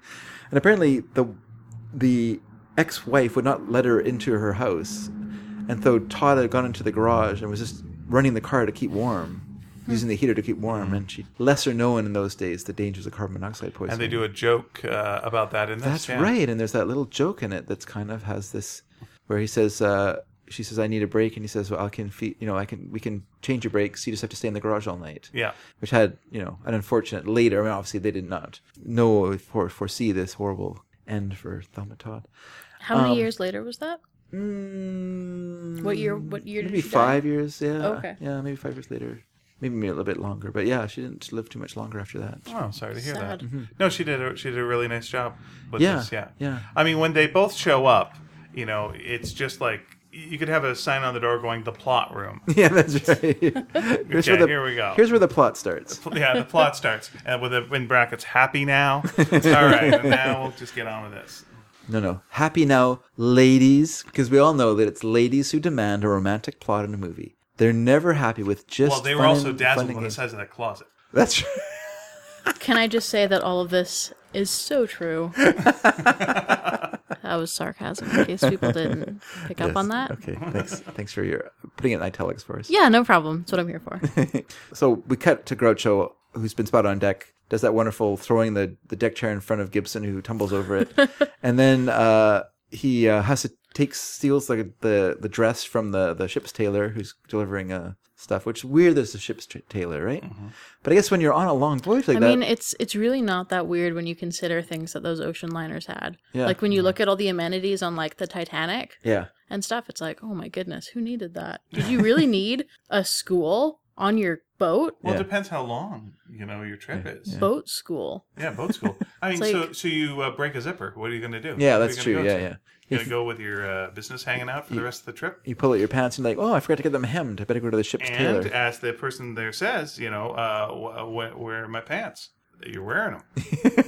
So clearly that guy has pants issues. Yes, he does, as well as drinking issues. That's why he doesn't realize he's wearing pants. That's right. The opposite would be more embarrassing. So, Groucho steals a dress from this delivery guy, and he enters Briggs' cabin and hides in the closet. Briggs, apparently unfazed by the fact that someone has entered the room and hidden his closet, leaves also to find Joe Helton. He refers to him as the tailor, yeah, I believe, before leaving the room, and he's like, the tailor, the eunuch. Like, is he not back then? I guess a tailor, a woman's tailor. Yeah. If someone was to tailor dresses for women, perhaps that would be a safe occupation. Yeah. For a gangster to think would be around with his maul. That's a good point. Yeah. I guess they're just go in the closet. It's like it's a pretty neutered role. Yeah. So then Groucho, in his special way, flirts with Lucille, right on the bed. With his shoes. Oh no, that's so disturbing. You won't get me off this bed. Who tells Groucho she feels trapped in her life and needs cha-cha-cha. Repeating his earlier line. Yeah, exactly. That's right. Yeah, and we get to see a little bit of. And apparently, Thelma Todd brings out Groucho's guitar playing. That's a bit of foreshadowing. And there was a guitar by the bed. Strangely. But what the heck? Yeah. So does she play guitar? Nothing needs to be explained. Does the gangster play guitar, or is it just a magical Groucho thing? And here comes the guitar. Yeah. I choose that one personally. Yeah, I would agree just with like that too. Everywhere Harpo goes, there's a harp. Yeah, true. That's I true. imagine. Yeah. Now Briggs returns, and now he takes offense at Groucho's presence in the room, and then I mean, in Briggs's defense, Groucho did definitely try to kiss him, assuming he was that is true. his wife. Yeah. Yes. But what's interesting is that Briggs, of course, wants to kill Groucho now, but he can't because Groucho carefully avoids all gangster cliches, and so Briggs can't shoot him because Briggs has to shoot him after he goes, no, it's not the way he looks, Alky. This is or something has to whine and it's like, go ahead, get it over with. Yeah, that's right. It's so I like your nerve, but of course they're joined by Zeppo as well. So then Zeppo. Yeah, I like that mafia guys all think these are tough guys. Yeah. Yeah, they're like, oh yeah, you got good nerve. Yeah, no, you're strong. And like, no, they just don't know what's going on. Guys, yeah. They have no idea, no concept of life or death. Yeah. I think one of my favorite moments in that scene is when Briggs is like, you know what I have here? And he's got his gun in his pocket. Yeah. And Groucho leans over and looks inside the pocket and is like, oh, nice. You got a gun. I can see it. It's there. Also, oh, no, never mind. I was going to say, I wonder if they didn't show it because they weren't allowed to show it, but I forgot it's a pre-code movie. Yeah, it's pre-code. And which is why there's so many sexual innuendos. Then Zeppo and Groucho are hired as bodyguards by Elkie Briggs because he's so impressed by their insane courage. Which, just as you say, it's just not because they're actually brave. It's just that they're apparently made of rubber and have and there's no worry for them in this world.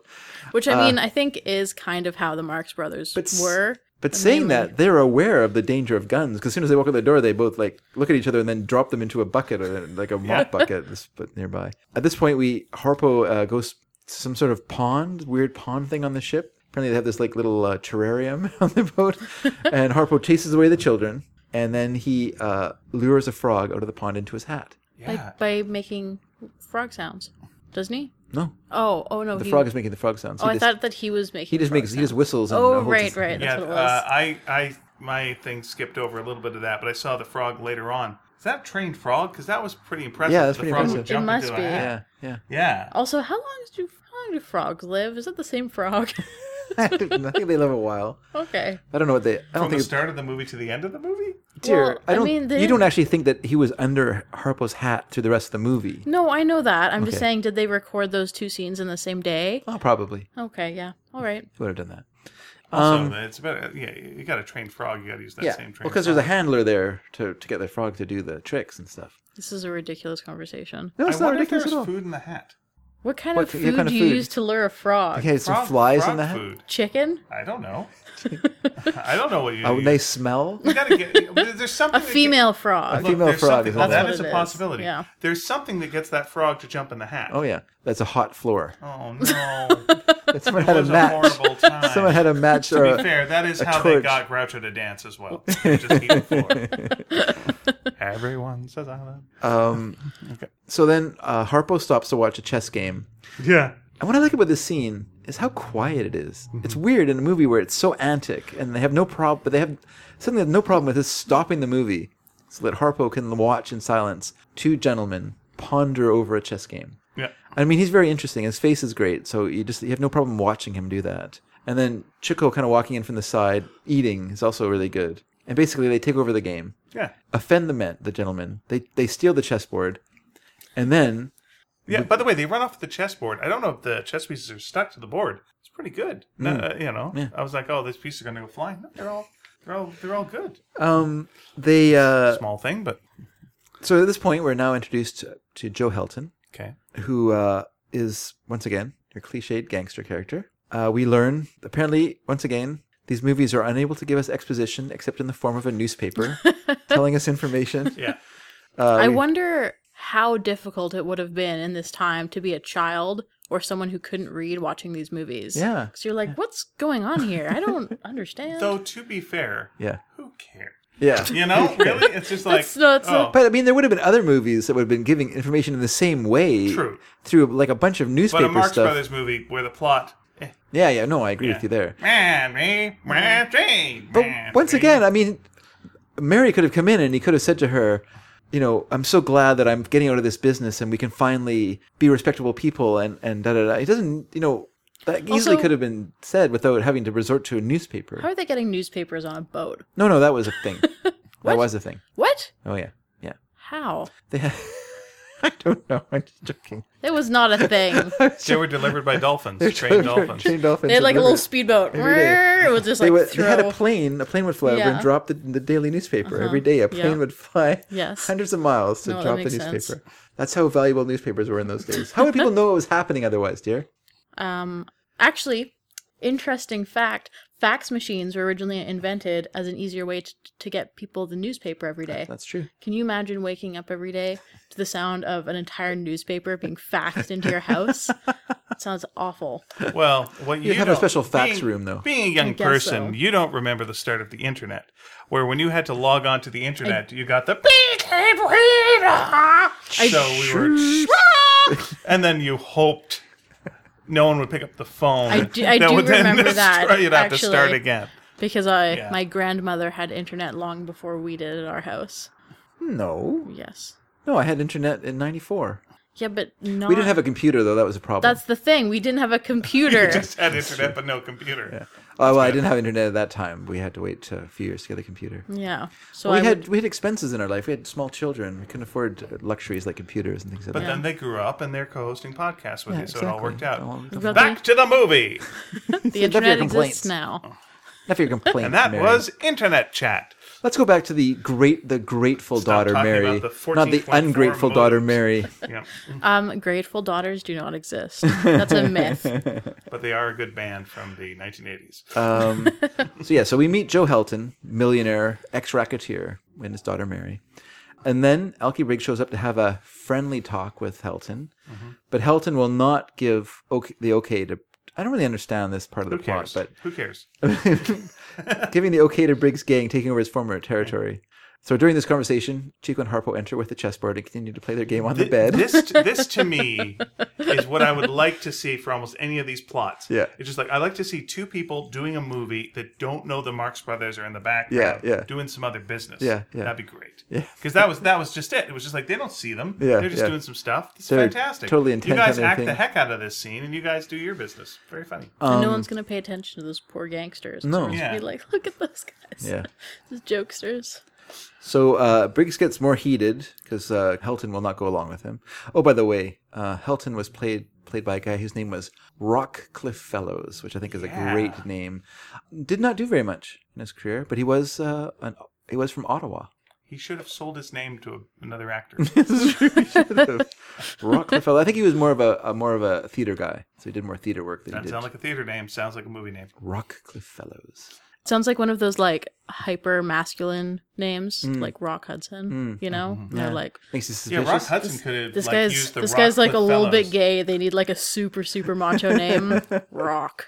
Rockcliffe. So as I was saying, Briggs gets heated, and somehow Harpo scares them with his horn that he thinks is a rifle. Yeah. And so then Which you can sort of see. Well, I guess. If you live in a world where everything's custard, you see custard everywhere. Like, he sees it and he thinks it's a gun. Yeah. So then Helton, apparently no better judge of character than Briggs, promptly hires Chico and Harpo as his bodyguards. It is weird seeing them with guns. That does feel weird seeing them with guns. Yeah. It's just like, oh, no, that's really dangerous. So he gives them guns. And then he decides now he can take a stroll on the deck. Yeah. Because he's safe. And they promptly lose him. And we get a good little scene of them following different people until they get to the guy with the beard. Who they try and pull off his beard thinking he's Helton. Yeah. He does a good yelp. Yes, he does. And then Groucho and Zeppo, who are apparently guns in this world, are just nothing. They can be handed out like business cards, just willy-nilly. And I love that he gives it to them, and then they both point the gun at him, and he turns their guns away. And then Zeppo keeps turning Groucho's gun away from him. That's a good little bit. And then now they have been given new guns, so they start trailing Helton. Have we missed the part where Chico gets punched in the face by Harpo? Oh yes, we didn't do that part. Those were two great punches to the face. Oh yes, that was a lot of fun. Yeah, those are good gags. Great jump back, land flat on the back, smack to the puss. Yeah. There are two great punches in this movie, one terrible punch. We'll get to the terrible punch later on. A lot of foreshadowing in this podcast, huh? Yes, we like to. Just to keep people listening. They're like, Yes. oh, well, I was going to stop listening to this show because it's boring When and they start dumb. talking about the internet and how it used to be loud, that's what I tuned in for. And you know what? It was slower back then. Get a picture of Terry Hatcher. It would take you at least 3 minutes. I tell you. The old days, huh? Terry Hatcher. It was the most popular thing online. Oh, is that right? It was. The most popular image was Terry Hatcher I- in a Superman cape. I have things to say, but it's not germane to our conversation, so I'll move on. Okay.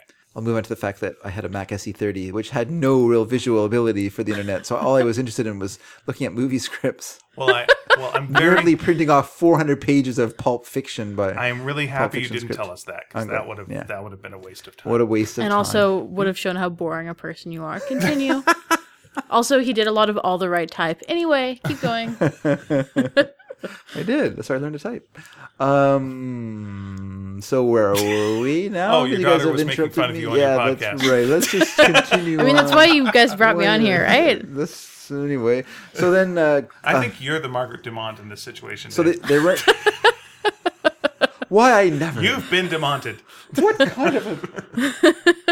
It's a lot of that. I never. Well, you should try it once in a while. That's right. So they run into Briggs and Lucille are once again having a big fight. Right. Groucho gives Briggs his gun, saying he'll need it more than him. Groucho meets up with Helton and offers him his services as both attacker and bodyguard. Yes, that was a good bit. Which I like that thing. That's 50% waste. I'll save you. That's 100% waste. That's good. That's good. Nothing like a burn. After I attack you, give me a call. We'll come by in a few minutes. Yeah. So that's good. So then we cut to Harpo losing his pet frog. Yep. Leading to the gag involving the man with a frog in his throat. That is, but can I just say Harpo losing his frog is a lot more devastating than the supposedly devastating events later. Okay. To one of the brothers losing something important. Well, thank you for this foreshadowing. I'm not sure what you're talking about. What? That. Yeah, interesting. Yeah, the foreshadowing Marx Brothers. That's what this podcast's episode is called. So we get that gag, and then it cuts to the New York skyline, so that we know the ship is coming into shore now. We have the opera diva being interviewed by the press, who's then insulted by Groucho. Bit of a Margaret Dumont stand-in, I guess. That did feel very Dumont-y. Was this where you thought Dumont should have been it? Okay. No. Then we discovered that Harpo has taken the place of someone's camera. That's a great... It is a great gag. When he goes to take the picture and it's the honk. Yeah. And then he takes off the sheet from the camera and it reveals Harpo with the lens. So where did the camera go? We don't need to know. He ate it, obviously. The same place the puppeteer went. Yeah. So didn't you know that Harpo is actually No Face from Spirited Away? Then we get just consumes things indiscriminately. Oh wow, deep cuts. Okay. I don't think that's a deep cut, but anyway. I think it is for Marx for their listening. Okay, yeah, maybe. Miyazaki, maybe. Yeah. Then we get cut to Zeppo with a romantic moment with Mary. Okay, not that much. But another good little gag, though. The second time that we see Zeppo in the movie. No, he was with Groucho as a bodyguard. He was doing a little stuff, but you want Zeppo to have a little stuff. Yeah, good on him. And then he promises that he will never leave Mary Helton, and then he promptly runs off because he's getting chased by the crew. No, they try to leave. They're like, "What do you think you're doing?" Groucho says, "We're trying to sneak off the boat." The first always try to disembark. I discovered they need their passports. Once again, that's a great thing where he goes, "Let me handle this, fellows," and he does the worst job in the world. I can't remember what exactly he said now, but just does a terrible job. There's a lot of insulting people, obviously. Yeah, it doesn't work. Now, on a small technical level, should you just jump off the boat? Is that a possibility? No, it's pretty high. Those boats are pretty tall. They are, yeah. And also, I feel like that water is probably pretty disgusting. And where are you going to jump? Like on the other side and then have to swim around? All right. Like, I don't know if rivers aren't really safe places to swim in the best of times anyway because of undertows and all kinds of weird currents. Yeah. Very good. All right. Like, I just feel like that's, in a movie that makes no sense, it's okay. Yeah. But I think in reality, and I think it's more fun, your idea is practical but boring. Whereas their solution is entertaining and impractical. Because their solution is that Zeppo runs into Maurice Chevalier. Well, before that, they tried really badly pickpocketing a bunch of people. Oh, that's right. I know, they've lost their pickpocketing skills since the Coconuts.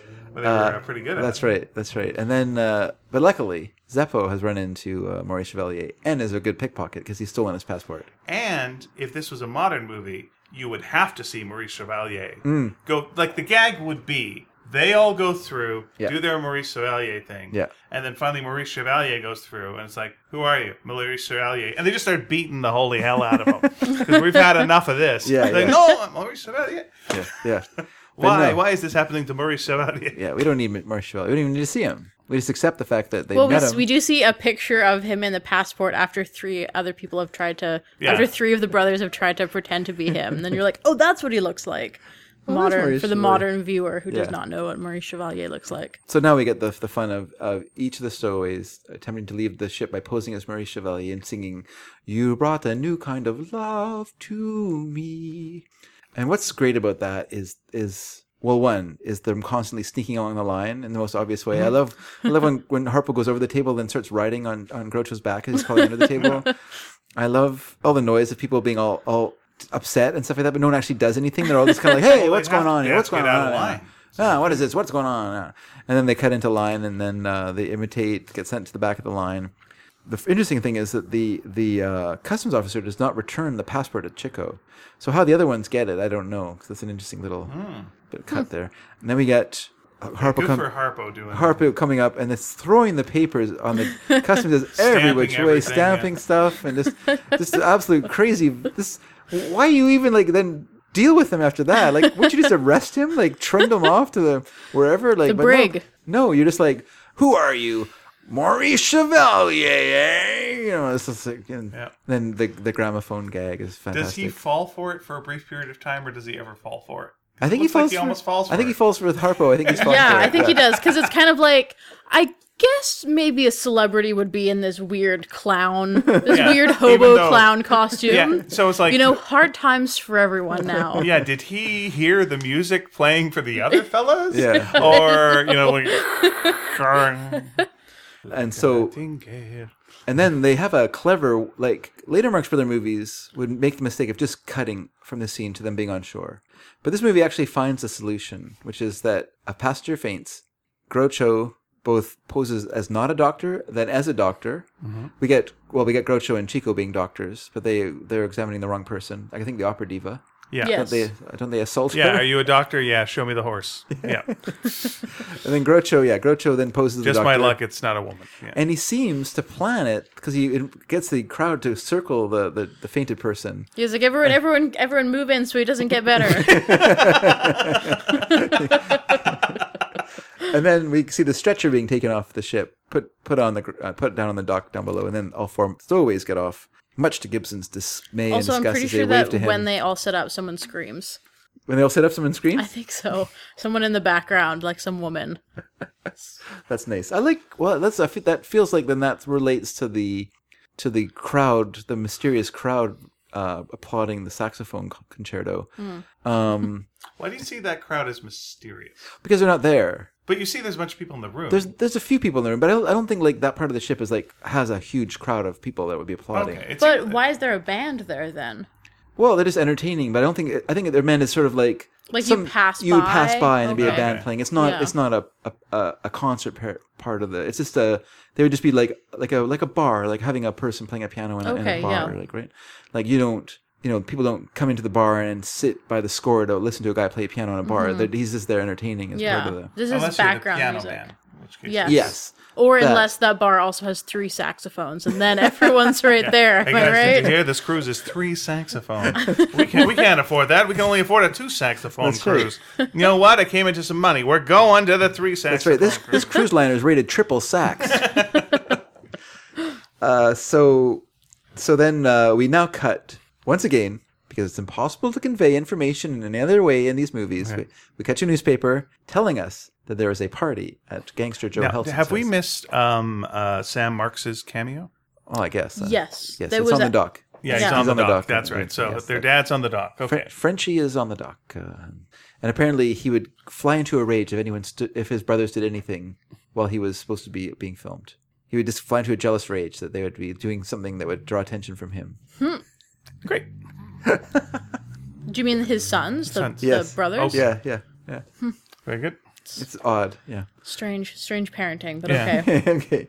Let's see if that happens with you on this show. But I think it will. Shut up, Mary! I'm talking. This is Papa time. I'm a gangster. See? I don't let my kids talk. Also, this party was specifically so that Joe could introduce his daughter Mary. This is a debutante. Which this I is thought, a debut. Yes, I thought it was very nice. And I asked Dad why he didn't throw one of those for me and my younger sister. You didn't introduce us. Yeah. Well, surprise. That's what this is. Yes. Oh my goodness. Well, your debut. She's coming out. We thought the best way to do it was in the latter part of a Marx Brothers podcast. That's what our religion says, and that's what our religion demands. Yes. All the best suitors that you can imagine. Yes, will come from this. Marx Brother Yeah, listening. just check the comments section afterwards and pick a winner. Yes, please reply with your age and location. That would be great. Thank you. Please dress as a Marx Brother. For your picture, the picture you sent. In brackets, no gummos. So they're going to have this party at Joe Helton's mansion. And I think this is probably a continuation of like the Long Island high society parody that we saw in Animal Crackers. Yeah, get the stiffs. But I actually think this is where the movie starts to fall apart. And the reason I think that is because in the party, people aren't reacting with shock to what the like that Joe Helton is like laughing like ha ha ha, like when Groucho does his like weird like well, sheriff, when he does that. Oh, I love the cowboy. It's great. It's great, but gets the wrong reaction. Yeah, he's buying Helton, it. Helton laughs at it. Yeah. And that's wrong. And so this is where Margaret Dumont should be. Okay. Margaret Dumont should be in this part of the movie because we need a high society matron to act as the foil for the Marx's carryings-ons. Yeah, because like even when Harpo is like in that lady's bustle following her around, Which like is a great bit as well. It is, yeah, but like she doesn't really Doesn't give it enough of a reaction to it. she doesn't really notice at all. So it's like it's funny really, but like so much of what makes the Marx Brothers funny is how other people react to them, right? Exactly, yeah. Because like if everyone else is okay with it, then there's not really a lot of humor there because you're like, oh, well, I guess that's just normal in their universe, right? You need to have that distinction. Yeah, things are so eccentric and rich people land. Yeah, and so I feel like because there's a lot of good bits in this part of the movie, and I've always had sort of a negative feeling about the end of Monkey Business, and it could be because you've had an hour and a bit of Marx Brothers carry on, and you start to get a little bit of fatigue from it, and you're not. It's not as funny after a while because you're like, okay, I get it. This happens, and this is a reaction. But when I was watching, I was thinking, no, what's happening here is that people are accepting the behavior as normal, and so it doesn't work for the audience then because we need people's outrage and their reactions of, well, what's going on? Why are you acting? But what's the okay? I think the problem for me is what's the movie about? And the movie is about 4 stowaways that shouldn't be there on a boat. Yeah. That's it. And now they're off the boat. Yeah. Now Well, that's another happening? problem too. And now exactly. we've crashed a rich people's thing. Yeah, Oh, well, yeah. but you're what's the? Who Well, cares? I think it could still work. The Marxes arrive at the party in various ways. So Chico and Harpo come on the side of the car, on the running board of a car, which seems very dangerous. It's okay coming up at that speed, but what about driving down the road? It's crazy. And like, where were they holding on? The sides of cars are pretty flat. Yeah. Right? Like, I don't know what their handles were. It was a different time. People would stick your hands. What's weird is that they were Helton's bodyguards. They are refused entry to the house. Yeah. Groucho and Zeppo, who were working with Elkie Briggs, they're fine. They're wandering around and no one's saying anything to them. I know, and I feel like one thing that should come up in this movie is that Zeppo was both working for Elkie Briggs and courting Mary. Yeah. And this is like her introduction to the world. And there should be something of like, you're not good enough for her because you're a stowaway, or you shouldn't be here because you're working for the enemy. Yeah. Nothing. Yeah. Nothing. I don't even think there's a single scene where Helton and Zeppo have a conversation. Yeah. I'm going to bet that was in the original whatever, and then they ditched it in favor of gags. Yeah. This is valuable gag time, or I we guess could so. throw in plots. Yeah. Because I don't know. I'm making an assumption there. Sure. It just feels like that would be, in some ways, a more interesting conflict than what they ended It makes up you with. dislike the bad guys more, so that when they get comeuppance, it makes more sense. Yeah. More to hit against. Totally, yeah. Though it's almost always in these Marx Brothers movies, they're stealing a painting. Yeah, okay, fine. Yeah. They're bad. Well, we're going to pull a scam with that. Well, I guess you're the bad guys then, but it doesn't matter. Yeah, Fine, who totally. cares? We're just going to, the whole thing is do some jokes. I kind of wonder if the party was necessary to the people making the movie, because that was the best way to have the instrumental showcases. So it didn't make sense then to have them play that on the boat, to have like a piano sequence on the boat or a harp sequence on the boat. We already played the piano on the boat like once. But I mean, not. No, we didn't play the piano on the boat. Yeah, he played it with he the did. 3 saxophones. Oh, I see. Yeah, just but a little he bit. didn't Yeah. have like a showcase. Didn't have a showcase And I mean, the part, thing about yeah. the boat too is that like the kind of the whole thing about the boat is that there's not really any time where they're like able to be still in public for long enough to do something like that, right? Yeah. True. But I mean, you could fit that in. Oh, for sure. Right? It almost It's not feels like it's impossible. Yeah, it almost feels like this is a new movie starting now. Yeah, you could almost totally. start the movie with their here I'm this guy, and here are my bodyguards, Yeah. and you show these two. It's like, oh, I get it, and then here's my bodyguards. Yeah. Okay, that's what we got.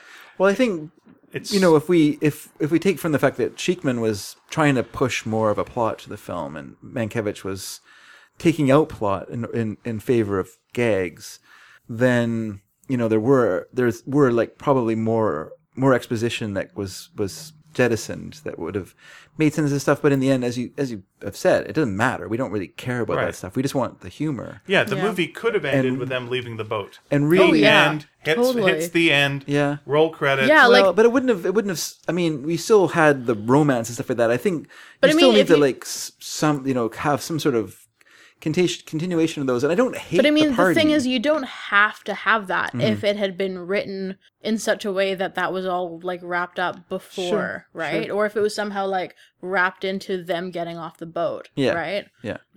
You gotta let him off. I love him. Yeah, What? totally. He's gonna be my husband. Oh, well, geez, man, we're gonna let him off the boat. Yeah, like I'm a millionaire, That's so right, 'cause I'm yeah. a fancy millionaire. Oh, well, Yeah, like there's so many ways I don't that you know. could do it. We'd miss the Chevalier scene. Like we need all that stuff. And Well, you have Zeppel come last, but okay, fair enough. okay, but I think I don't hate the party sequence. I think there's some good stuff in there and some fun stuff in there. Yeah. I just think that the tone of the film changed at that point. Absolutely, it's a And I different think movie. that- It feels like. And it's not this the tone. It's just that they lost sight of what Momentum. makes the Marx Brothers funny, which is the need foils.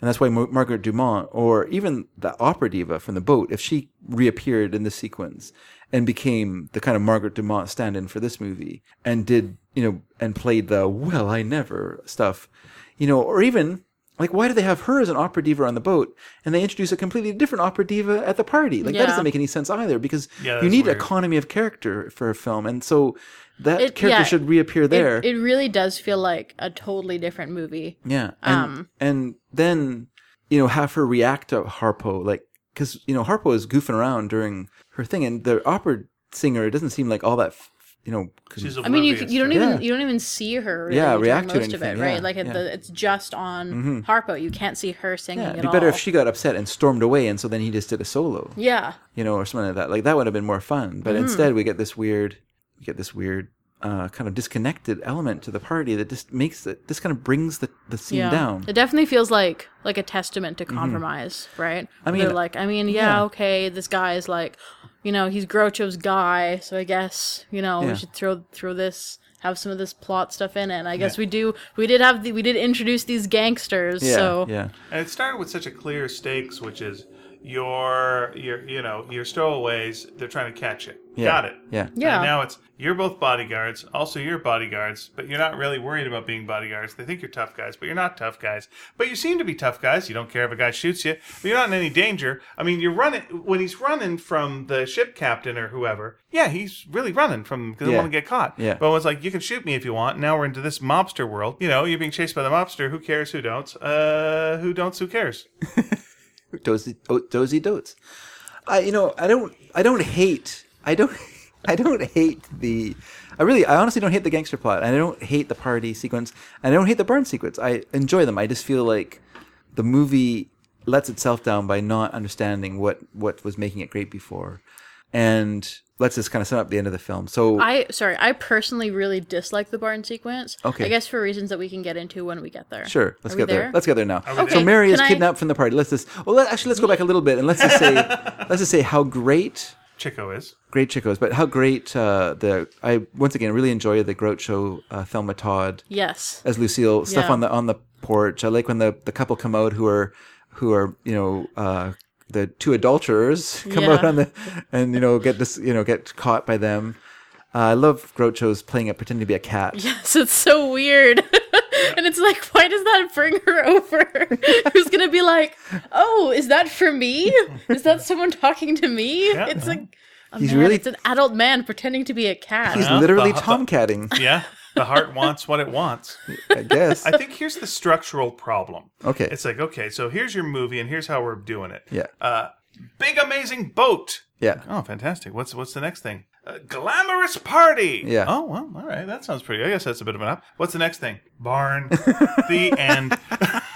Okay, so I also Did yeah. you totally run out let's- of money? Let's just say so Mary is kidnapped by Elkie Briggs, who's still trying to get some sort of leverage over Joe Helton so that For he some can reason. so he can get Joe Helton's okay so that his gang can operate in Joe Helton's old territory, we assume.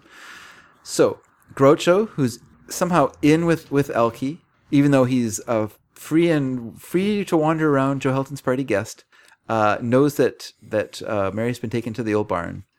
He and Chico, before anyone else, take a taxi cab over to the barn to have a picnic. so they can then rip off the cab driver Yeah. and not pay him. Yeah, it's $1.10. They're- Okay, here's $1. Keep the change. It's a I said $1.10, then I'll keep the $1. That's right. It's a drive and dash. And then they go into the barn where they do nothing. They just set up shop on a haystack. Well, not just they don't do nothing, is they acknowledge that there's a dangerous person that's above them Yeah. who's dropping things on them. Oh, that's right. Trying to kill them. Yeah. And like, hey, there's a guy trying to kill us. So like, well, you don't care about anything now. I'm like, okay, and that's Yeah. fine. You Yeah. can be that kind of cocky, immortal person that nothing can hurt, I Sure. suppose. Yeah. But it's just very different from like where we started Yeah. with what your characters are. You Yeah. got to have some sort of motivation. And then when like Chico's going, you go. You want Groucho to go like, no, you go. Yeah. But it's like, no, you go. All right. I'm like, well, Groucho, like, what's Groucho's deal? Like, the guy's gonna kill him. Yeah, But yeah. he's got no problem with that. But you were scared of the guy chasing you on the boat. And also, like, technically you're working for Alki still, aren't you? Like, have I missed the loyalties? Like, I feel like they've shifted so many times. Yeah. And, like, how come Groucho and Chico are here together when they're supposed to be working for different people? And also, Oh, Groucho that's a good told point. everyone at the party that that she was at the barn. So how come no one else is here? How did they get there when they're the people who don't care about what's going on at all? Yeah. Like, they could have so easily gone in the other direction Yeah. and just Okay, not gone. Here's my excuse for how that worked. It was like, oh, she's there. Huh? Okay, let's call a cab. I want to go to that barn. Oh, no. We're not sending any more people to that barn because they got ripped off. No one's going to the barn tonight. It's the only cab company in town. And The end. no one can drive because everyone's been drinking. Well, they're also all rich, so they don't know how to drive. Oh, that's Yeah. true. That's a good point. And Harpo gets there early because he was already on a bicycle chasing after a woman with a carnation on a fishing rod. That's true. So he is well able to get there quickly. So he gets there. Oh, he shows can up. I He's third to quickly arrive. say why I dislike this scene so much, or can we do that sure, later? yeah, go ahead. I think that why I dislike the barn scene so much is because you have like how like it's an hour, I guess, on the boat, right? sure. So you're on this boat for like an hour. It's like a bottle episode, Yeah. right? Like they're just on Yeah. they're in this one spot, and there are like different scenes, right? They're in like the little like kid room with the puppets yeah. and they're in the salon, and they're in like the 3 captain's quarters, saxophone, but like they're always in the boat. Yeah. And then they go from there to this party in the last like half hour, and you're like, okay, like sure. Sure. And then for like 5 minutes, they introduce this other location Yeah. that feels like very unnecessary. And it's like, why? I just don't feel Barn. yeah, barn. And also, like, you don't need to introduce a whole other location at this point in the film. They must have a whole bunch know? of great barn jokes they're coming up. They're just loaded for barn. Yes, bits. yes. What it felt like was back then, and around that period, even to the 50s, there's so many movies you'll see clips of where there's amazing dance numbers in a barn. And I guess like people related to what barns were like, and so Yeah. have Because everyone lived in a barn because it was the like Great Depression. There's a Russ It Tamblyn. wasn't just that. It was just that Yeah. the majority of people worked or lived a rural life at that time. Sure. That So you got, like, there was less people living in cities and working city jobs than there were people living in the country. at that- Absolutely. that So time. you got like there's a great Russ Tamblyn dance number in a barn. There's so many dance numbers in Well, that's barns. from the 50s, but It's- okay. Yeah, that's what I was saying, from like the 30s Okay, to the 50s. okay. You would always have a barn scene. Sure. So I don't know if they just had a barn set that they want to use over and over again. But you're almost thinking like then, okay, if you're going to do that, then your whole thing before was rich people, but now we're in a barn. Okay, now there's going to be they won't understand how any of this works.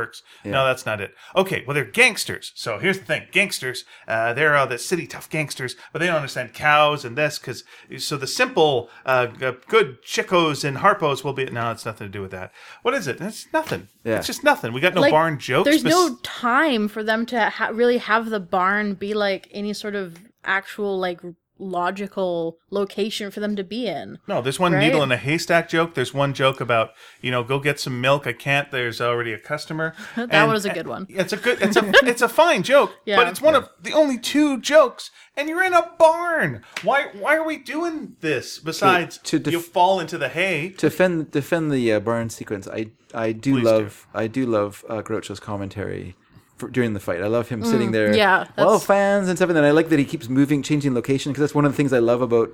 One thing I love in Marx Brothers films is when they just randomly keep changing things for no reason, and there's no explanation for it. It's like that is good for sure. Yeah, but also they could have done that anywhere. Yeah, that's no, I agree with you. I'm not defending the barn. I'm just saying I like that part. Well, let's just say you started that sentence with "to defend the barn sequence."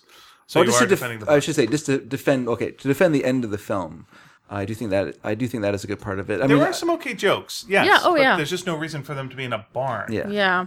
I know. It just felt like I don't hate it, but it felt like the massive location change at the end was just so weird for such a short period of time. It just really threw me off, I think. So where should it have been? Like, should they have gone to Elkie Briggs' mansion? So we have like mansion to mansion action, or should it have been? Would a rich person's house have even if I'm trying to they take her to the basement of the guy's house and hold her there. No one's gonna look there.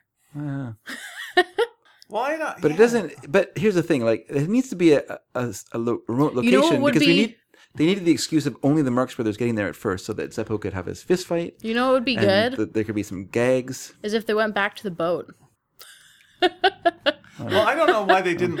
I can't see any reason aside from the passport situation, which is a fun bit, I don't see any reason to leave the boat, because you're going to have a fancy ball. You can have that on the boat. Yeah. These are fancy people. It's on the boat. And then you go down to steerage, and you can have some animals down there if you want. Yeah, you can totally. do all this. You mean like the cargo hold or something, right?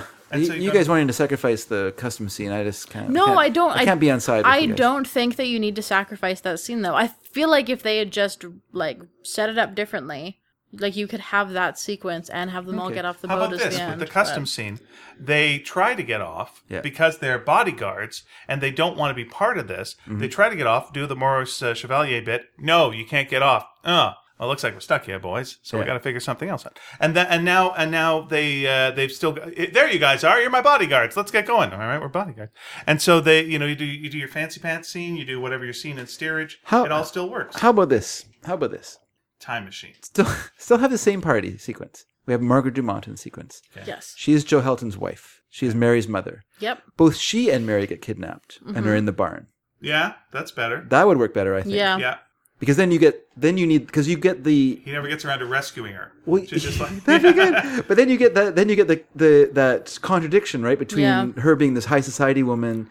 The contrast, I should say, the contrast between her being a high society woman, being in a barn. Because you don't really get that with Mary. You don't get that sense of that she's too classy for this joint kind of feeling, right? Whereas with Margaret Dumont's character, to have her in a barn, objecting to being kidnapped and stuff like that would have been better, I think. Yeah, and then you have the cow moo and he goes to Margaret Dumont, was that you? And you just have a good time. Yeah. That would have been a better ending than the Okay, so here's the gosh darn needle in a haystack. Here's the worst punch in the movie and maybe the worst punch I've seen in film. Yeah.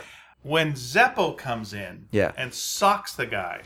Elkie Briggs, yeah. Is it Elkie Briggs? Or the bodyguard. The henchman, okay. The henchman, okay. Yeah. So he does a big Indiana Jones roundhouse, and he lands the punch right below his neck. Yeah. Below his neck there, and the guy does a big jump back, like he got hit in the face and shoots his face sideways. It's like, that should have been close to the face. And since we had those two amazing punches earlier, look, Zeppo, you don't have much to do. So do the things you're going to do well. And when he comes in and lands that just clammy, weird punch out of nowhere, no dice. That's called a hay maybe. Yeah. And also, are you a tough guy now, Zeppo? Is that what we're doing? Because that's a bit of a character thing that you've just introduced, that you're a tough guy and a fighter. It's a weird, because when I was watching that sequence, I was thinking, boy, this reminds me of the Harold Lloyd film Movie Crazy, which is a film about Harold Lloyd as this character who really wants to be in movies. But it has like this really, really, really long, brutal fight sequence at the end of this comedy movie. It's a weirdly, long, gorilla. It's like as long as the They Live fight sequence. It just feels like it just goes on forever. And you're just like, what a weird tonal shift at the end of this lighthearted Harold Lloyd film that he's having this knockdown, drag-out fight in a wet, in a sort of half-submerged room with this movie heavy, and you're just like, whoa, this is really strange. And it feels the same way in the end of the Marx Brothers, but I don't really hate it because I do like the idea that this is this heroic moment, and gosh darn it, we got to give Zeppo something to do, and this is the nice bone to throw him, that he gets to be a tough guy. Yeah, he's defending his lady. Gets to defend his lady's honor. Give me a little. He's the only bodyguard who actually does anything. Yeah, give me a little something earlier on where like we see that he's a little something, like something I don't know what, but just like that sets it up because like it seems he's every time that we see him, he is a radically different character. The first time we see him, he's a hobo in a barrel. Who's Zeppo? Zeppo, but nicely dressed. You said. Absolutely, yourself. a very clean hobo in a barrel. Yeah. I mean, maybe he just missed out on tickets, Yeah, then once again, we never get a reason why these guys are in it. We don't need You it. understand why the other three are, because they don't fit into the world. But Zeppo seems to. So when he's flirting with a girl, it's just like, well, this is just regular dude flirting. Yeah. Very nice. And then he's like hanging around with the guy, seems to be having a nice time. But there's no reason for him to be there. And then, later on, he's like Johnny Smack him in the puss. And I'm like, well, what's this? Who's this guy now? Who's that? But sure. Yeah, maybe he wasn't able to like be on the boat because he has a criminal record and he's fleeing.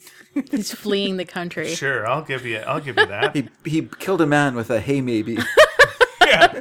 Punched him right below the neck. Oh, Got my him. clavicle. Oh, you broke my clavicle. Broke his collarbone and the bones went straight into his heart. Oh, no. Yeah, I call that the Widowmaker. I did like, It's called the Widow maybe. I like, as you say, Groucho doing the commentary. I like things like Harpo being Napoleon. Yeah, I think that's what it just needed more of, which is like, let's just make this all just chaos until we build to the end. Yeah. And it kind of was like chaos, not chaos, chaos, not chaos. Little hot, little cold. Yeah, okay, I just didn't. Yeah, the tone of the end of the film. When you say it's a different film, I think it could have still worked. All that stuff. They just needed some tweaks, right? They just kind of gave up on the movie at the end of it and just kind of let go of the reins. In the writer's defense, there was a lot of them. A lot of writers? Yeah, there was a lot of writers. Yeah, like when you're listing all of them, and like some of them had been working on it for such a long time, and like you're having to try and sort of like mitigate all these different like views and decisions, and like I can totally see how it happened, right? Mm-hmm. But you know what's cheap? A room with some hay in it. 2-story room. What else? Hay, couple of ladders. Yeah. Hey, that's great. Some farm animals? Sure. We're under budget. Sounds great.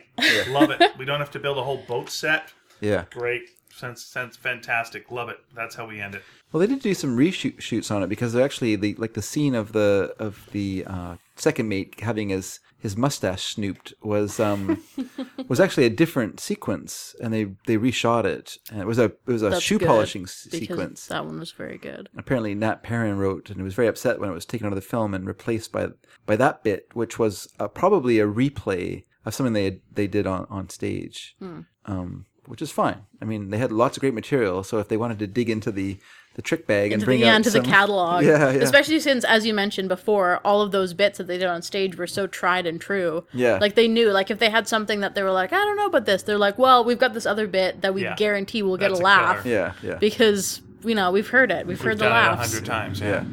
Yeah, at the very end where where they're pitching the hay or tossing the hay, and it's, what are you guys doing? And it's like looking for a needle in a haystack. You're like, okay. Yeah. You want to just go like, you mean looking for a punchline? Yeah. Is that what you're looking for in there? It's like it's a joke. It's technically a joke, but it's not a joke that should end such a good movie. Yeah. I will say in that movie's defense that is not the first film that has had that problem with an ending for a Marx Brothers movie. Like, it's hard to end a Marx Brothers film because they're so anarchic and chaotic, with the plot being this gossamer thin, that it's hard to really end it on a bang because your plot ends on a whimper, your movie's going to end on a whimper, and that's just an unfortunate element of it. Whether if it had been a real slam bang ending, you'd forgive it a little, that final kind of lame joke. You'd be like, well, whatever, that's Marx Brothers. You get it would have been if Groucho had said it, then turned to the camera and said, they can't all be winners. I feel like, that would have been better.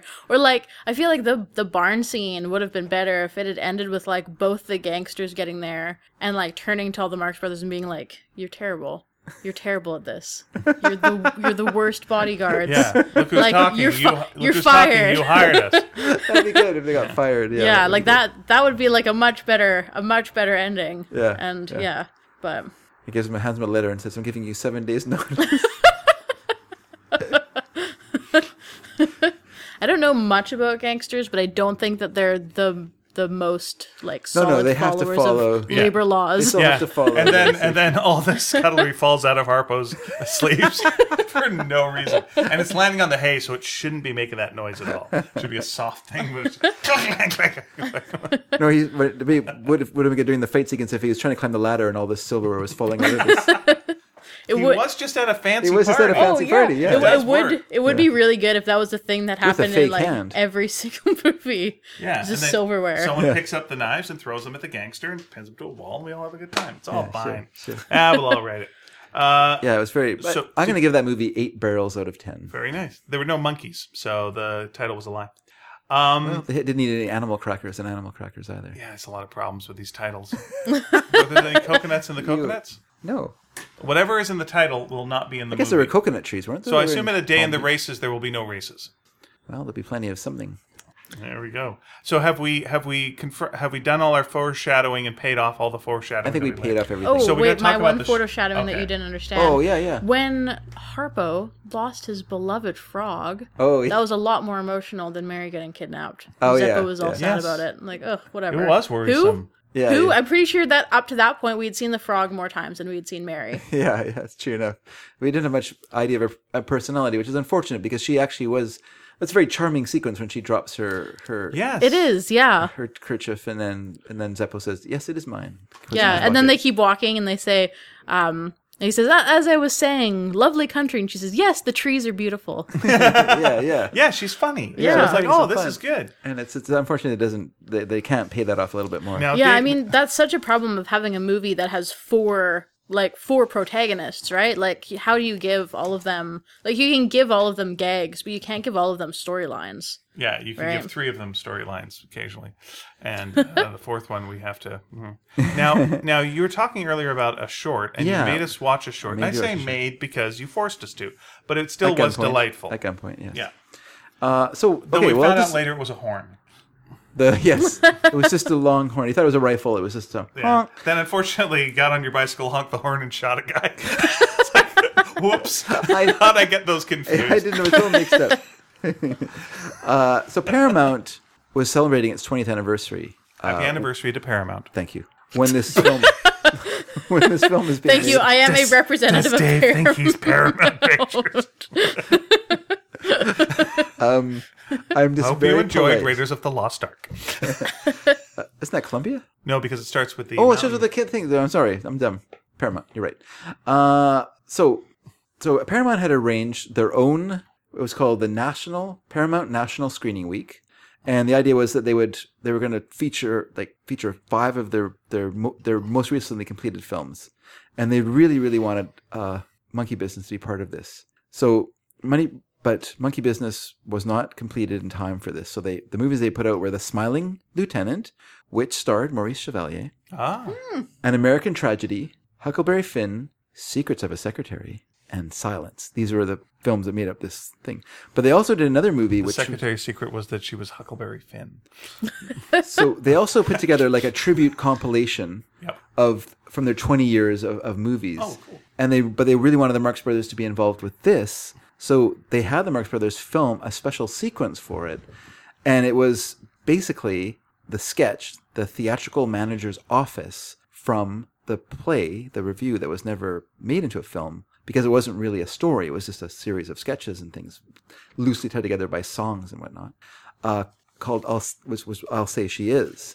And so they probably performed the sketch about 2,000 times. So it was very easy for them to do it. It looks like if you watch the short, and once again, I will have a link. I'll have a YouTube link on the website. So you can watch it and you can see that it doesn't even look like they rehearsed it. It looks like they just did it very quickly on the day using Ben Taggart, who played the captain? Played the captain on the boat, yeah. good Using eye. him as the agent, the theatrical agent. And so through the years as they did it, they would do like they had done it with them impersonating Gallagher and Sheehan, their uncle in his act, because it was a very famous act. Joe Frisco, another famous vaudevillian. When they went to England and did the show, they had Charlie Chaplin as their thing. And so and for Paramount, they did Maurice Chevalier because of The Smiling Lieutenant. And so that was, that's also the reason they did it in the film, because it tied into something very popular at that time. Sure. And it was a good gag with the, and so, Yeah. and talking about a sketch that ends in complete chaos. That sketch just ends in complete chaos and anarchy. It's very Marx Brothers. It's very Marx Brothers, but also Zeppo has a really strong part in it. A really strong part in it. Well, he starts it off. Yeah. Starts it off, but he's also doing that big long description of his play. Yeah. While everyone else is talking and shouting and whatnot's going on, and so yeah, it really works. But it's also well. good because he's the most traditional of them. Yeah. So it's a theatrical manager's office. So the handsome guy comes in and goes, "Here's what I'm going to do." Yeah. Like, they'll buy this. Yeah, This is yeah. how you set this up. Sure. And he sings properly, and it's all fine, and then it sets the stage for chaos. My one beef with it is they're all talking in rhyme, which is fine. Yep. Except the manager does not talk in rhyme. Yeah. And then about halfway through, he rhymes a bit, and it's like, no, you have set up the convention Yeah. that you are not the rhymer. These are all the rhymers. No. Yeah. No. Unless It's a for some strange- reason you But- get Yeah. sucked up into it. Yeah, I was and gonna now say, it's like, but why maybe- am I now rhyming? Maybe now? that's him. That's showing him getting like drawn into the chaos. Then Yeah. you've got to hit that, and then like he is now part of the chaos. And Yeah, yeah. He's been sucked into their world, but it's not that, Let because me- then he doesn't rhyme afterwards. Let me just tell you, they performed it 2,000 times, Yep, and people laughed their heads off. they were wrong 2,000 about the rhyming in the middle. Can I just say, I didn't even notice that. Yeah, this Because someone being Mr. Picky over here. There was Yep. a lot of talking going on. Yeah. It was hard to. Yeah, It was a lot of fun. I think it's a really fun sketch, and it makes you sorry that I'll Say She Is was not in some way memorialized for us. But Yeah, it wouldn't have been a great movie because it would have just been a series of. It would have been Marx Brothers, and now for something completely different. Yeah. Which is not a terrible thing. It's just, it's like watching something like that, which is like so much one of their reviews, as you said. It just makes me kind of sad about how much great material they had that like we will never be able to see. Yeah. Right? And like instead they focused on doing these movies, some of which are great, some of which are less great, and often the ones that are less great are a lot more plot based, right? Yeah. Like later on. Yeah, just so many good gags Yeah. that we'll never know about. Well, that and also it's you could feel how lucky it was for people to see them in vaudeville when it was partly scripted, partly whatever they felt like doing that night. There was that element of unexpected. That you just didn't know. You literally did not know what they were going to do when you went to see a Marx Brothers performance, and that's pretty cool. Like the idea of just walking into something and you not knowing. Like even if you love them and you've been a few times, you could walk in and see a new thing again. Yeah. That's pretty exciting. It's when you're saying that, it just reminds me of something Gary Shandling said about David Brenner. Was when David Brenner passed away, he was thinking, what happens to all the jokes? Because he's the only person that would do those jokes. And now those jokes are all gone, and this amazing amount of material will never be seen by anyone who didn't see it live the time it was. It's just that's all gone when the person is gone. It's the same thing with the Marx Brothers. All that material is gone. Yeah. Just the people who saw it, and that was it. Maybe that makes it a bit more special.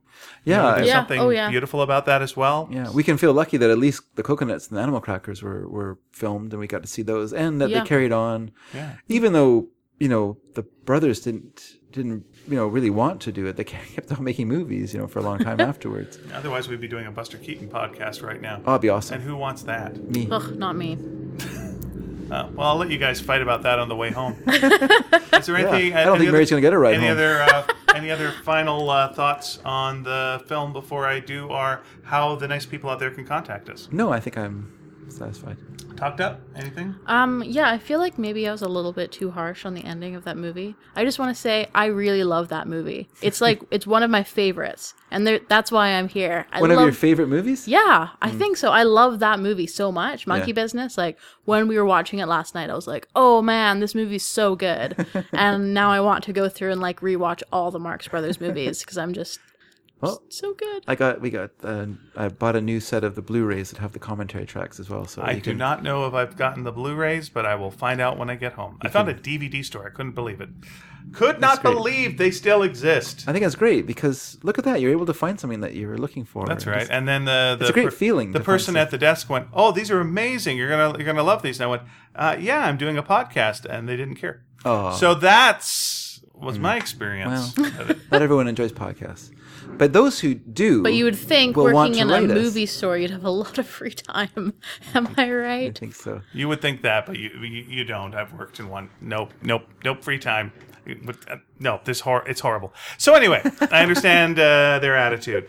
If you want to contact us and give your opinion on anything we've said so far today, here's the easiest way to go about doing it. Well, the easiest way is probably email, and that's sneakyd@sneakydragon.com, because that's our other podcast, and we're not getting a new email for this. sneakyd@sneakydragon.com, or go to our website, sneakydragon.com, and you'll find this episode there. Plus, underneath each episode is a little message board. You can just post something there. We don't make you member up or any weird stuff. We're not going to send you any weird mail unless you want some weird mail. Then we might send it to you. You can go to Twitter, and that is sneaky_dragon. We have not got a Facebook page for this show yet, but we do have one for Sneaky Dragon, so you can see us there. And we're also at sneakydragon.tumblr.com. So we'd love to hear from you, and we will be back in 2 weeks' time with... Horse feathers. There you are. Will there be horses? Well, if trends continue, no. And there will not be any feathers either. Thank you so much. But I mean, can I just say, Can I just say, guys, can we just say? Can I just say? If I could just have a moment of your time to just talk. Can I just talk about Scientology again? I said some things. Can we that I please? regret, guys, one I'd more like the thing. attention. I from have the a chair. joke One that more I want to time. make, so I Just think one that is the joke. most I was like, important. the nightingale is so untrue. Okay, please let our guest speak first. All right. All right. I was just going to say that That's enough. Okay, what I wanted while to say. there were no monkeys in that movie, there was some business. Arguably some funny business. There you go. Well, why did they call it funny business then? All right, Dad, go. I just No, wanna- but first of all, we're going to say thank you to yes. Mary Dedrick for showing up on the Yes, show thanks, today. Mary. I knew. Here's the thing. As soon as I said to Mary many months ago that we were going to do a Marx Brother podcast, Many years ago, can I just say? not many years ago, The I day said she was many- born, many whispered into moons. her ear, "One day, little angel, That's right. I will do You are a the most darling podcast. child to me. One day, little One angel, day you will come on because I will. tell no one." I will What are you brainwash whispering you. to that newborn baby? Nothing. You were the chosen one. No, I said to Mary that we are going to do a Marx Brother podcast, and she immediately said, "Can I come on to do the Monkey Business podcast?" Because I know that she loves that movie so much. So I'm glad you came on the show to talk about a movie that you love. You're welcome. And I also want to say, Also, thanks. thank you. You're welcome. And I also want to say thank you to two of our listeners, Robert_DC and Laurel GR, for your reviews on iTunes. We really appreciate it. We appreciate you telling people that you love this show, and we would also love to see more reviews on iTunes from our listeners. Even if you didn't love the show, we're still fine Even with if that. you didn't love the show, if you have some polite comments to make about our nonsense, that would also be nice. So thank you very much, everyone, and we will see you next time with Horse Feathers. This has been Horse full feathers. Horse. What's that? Horse Feathers. Say that again. Horse Feathers. Very good. I had a hard time saying that. We got 2 weeks to practice saying it. All right. See you in 2 weeks. Or if you're just listening to these in order and binging them, see you in a few seconds. Bye. Bye.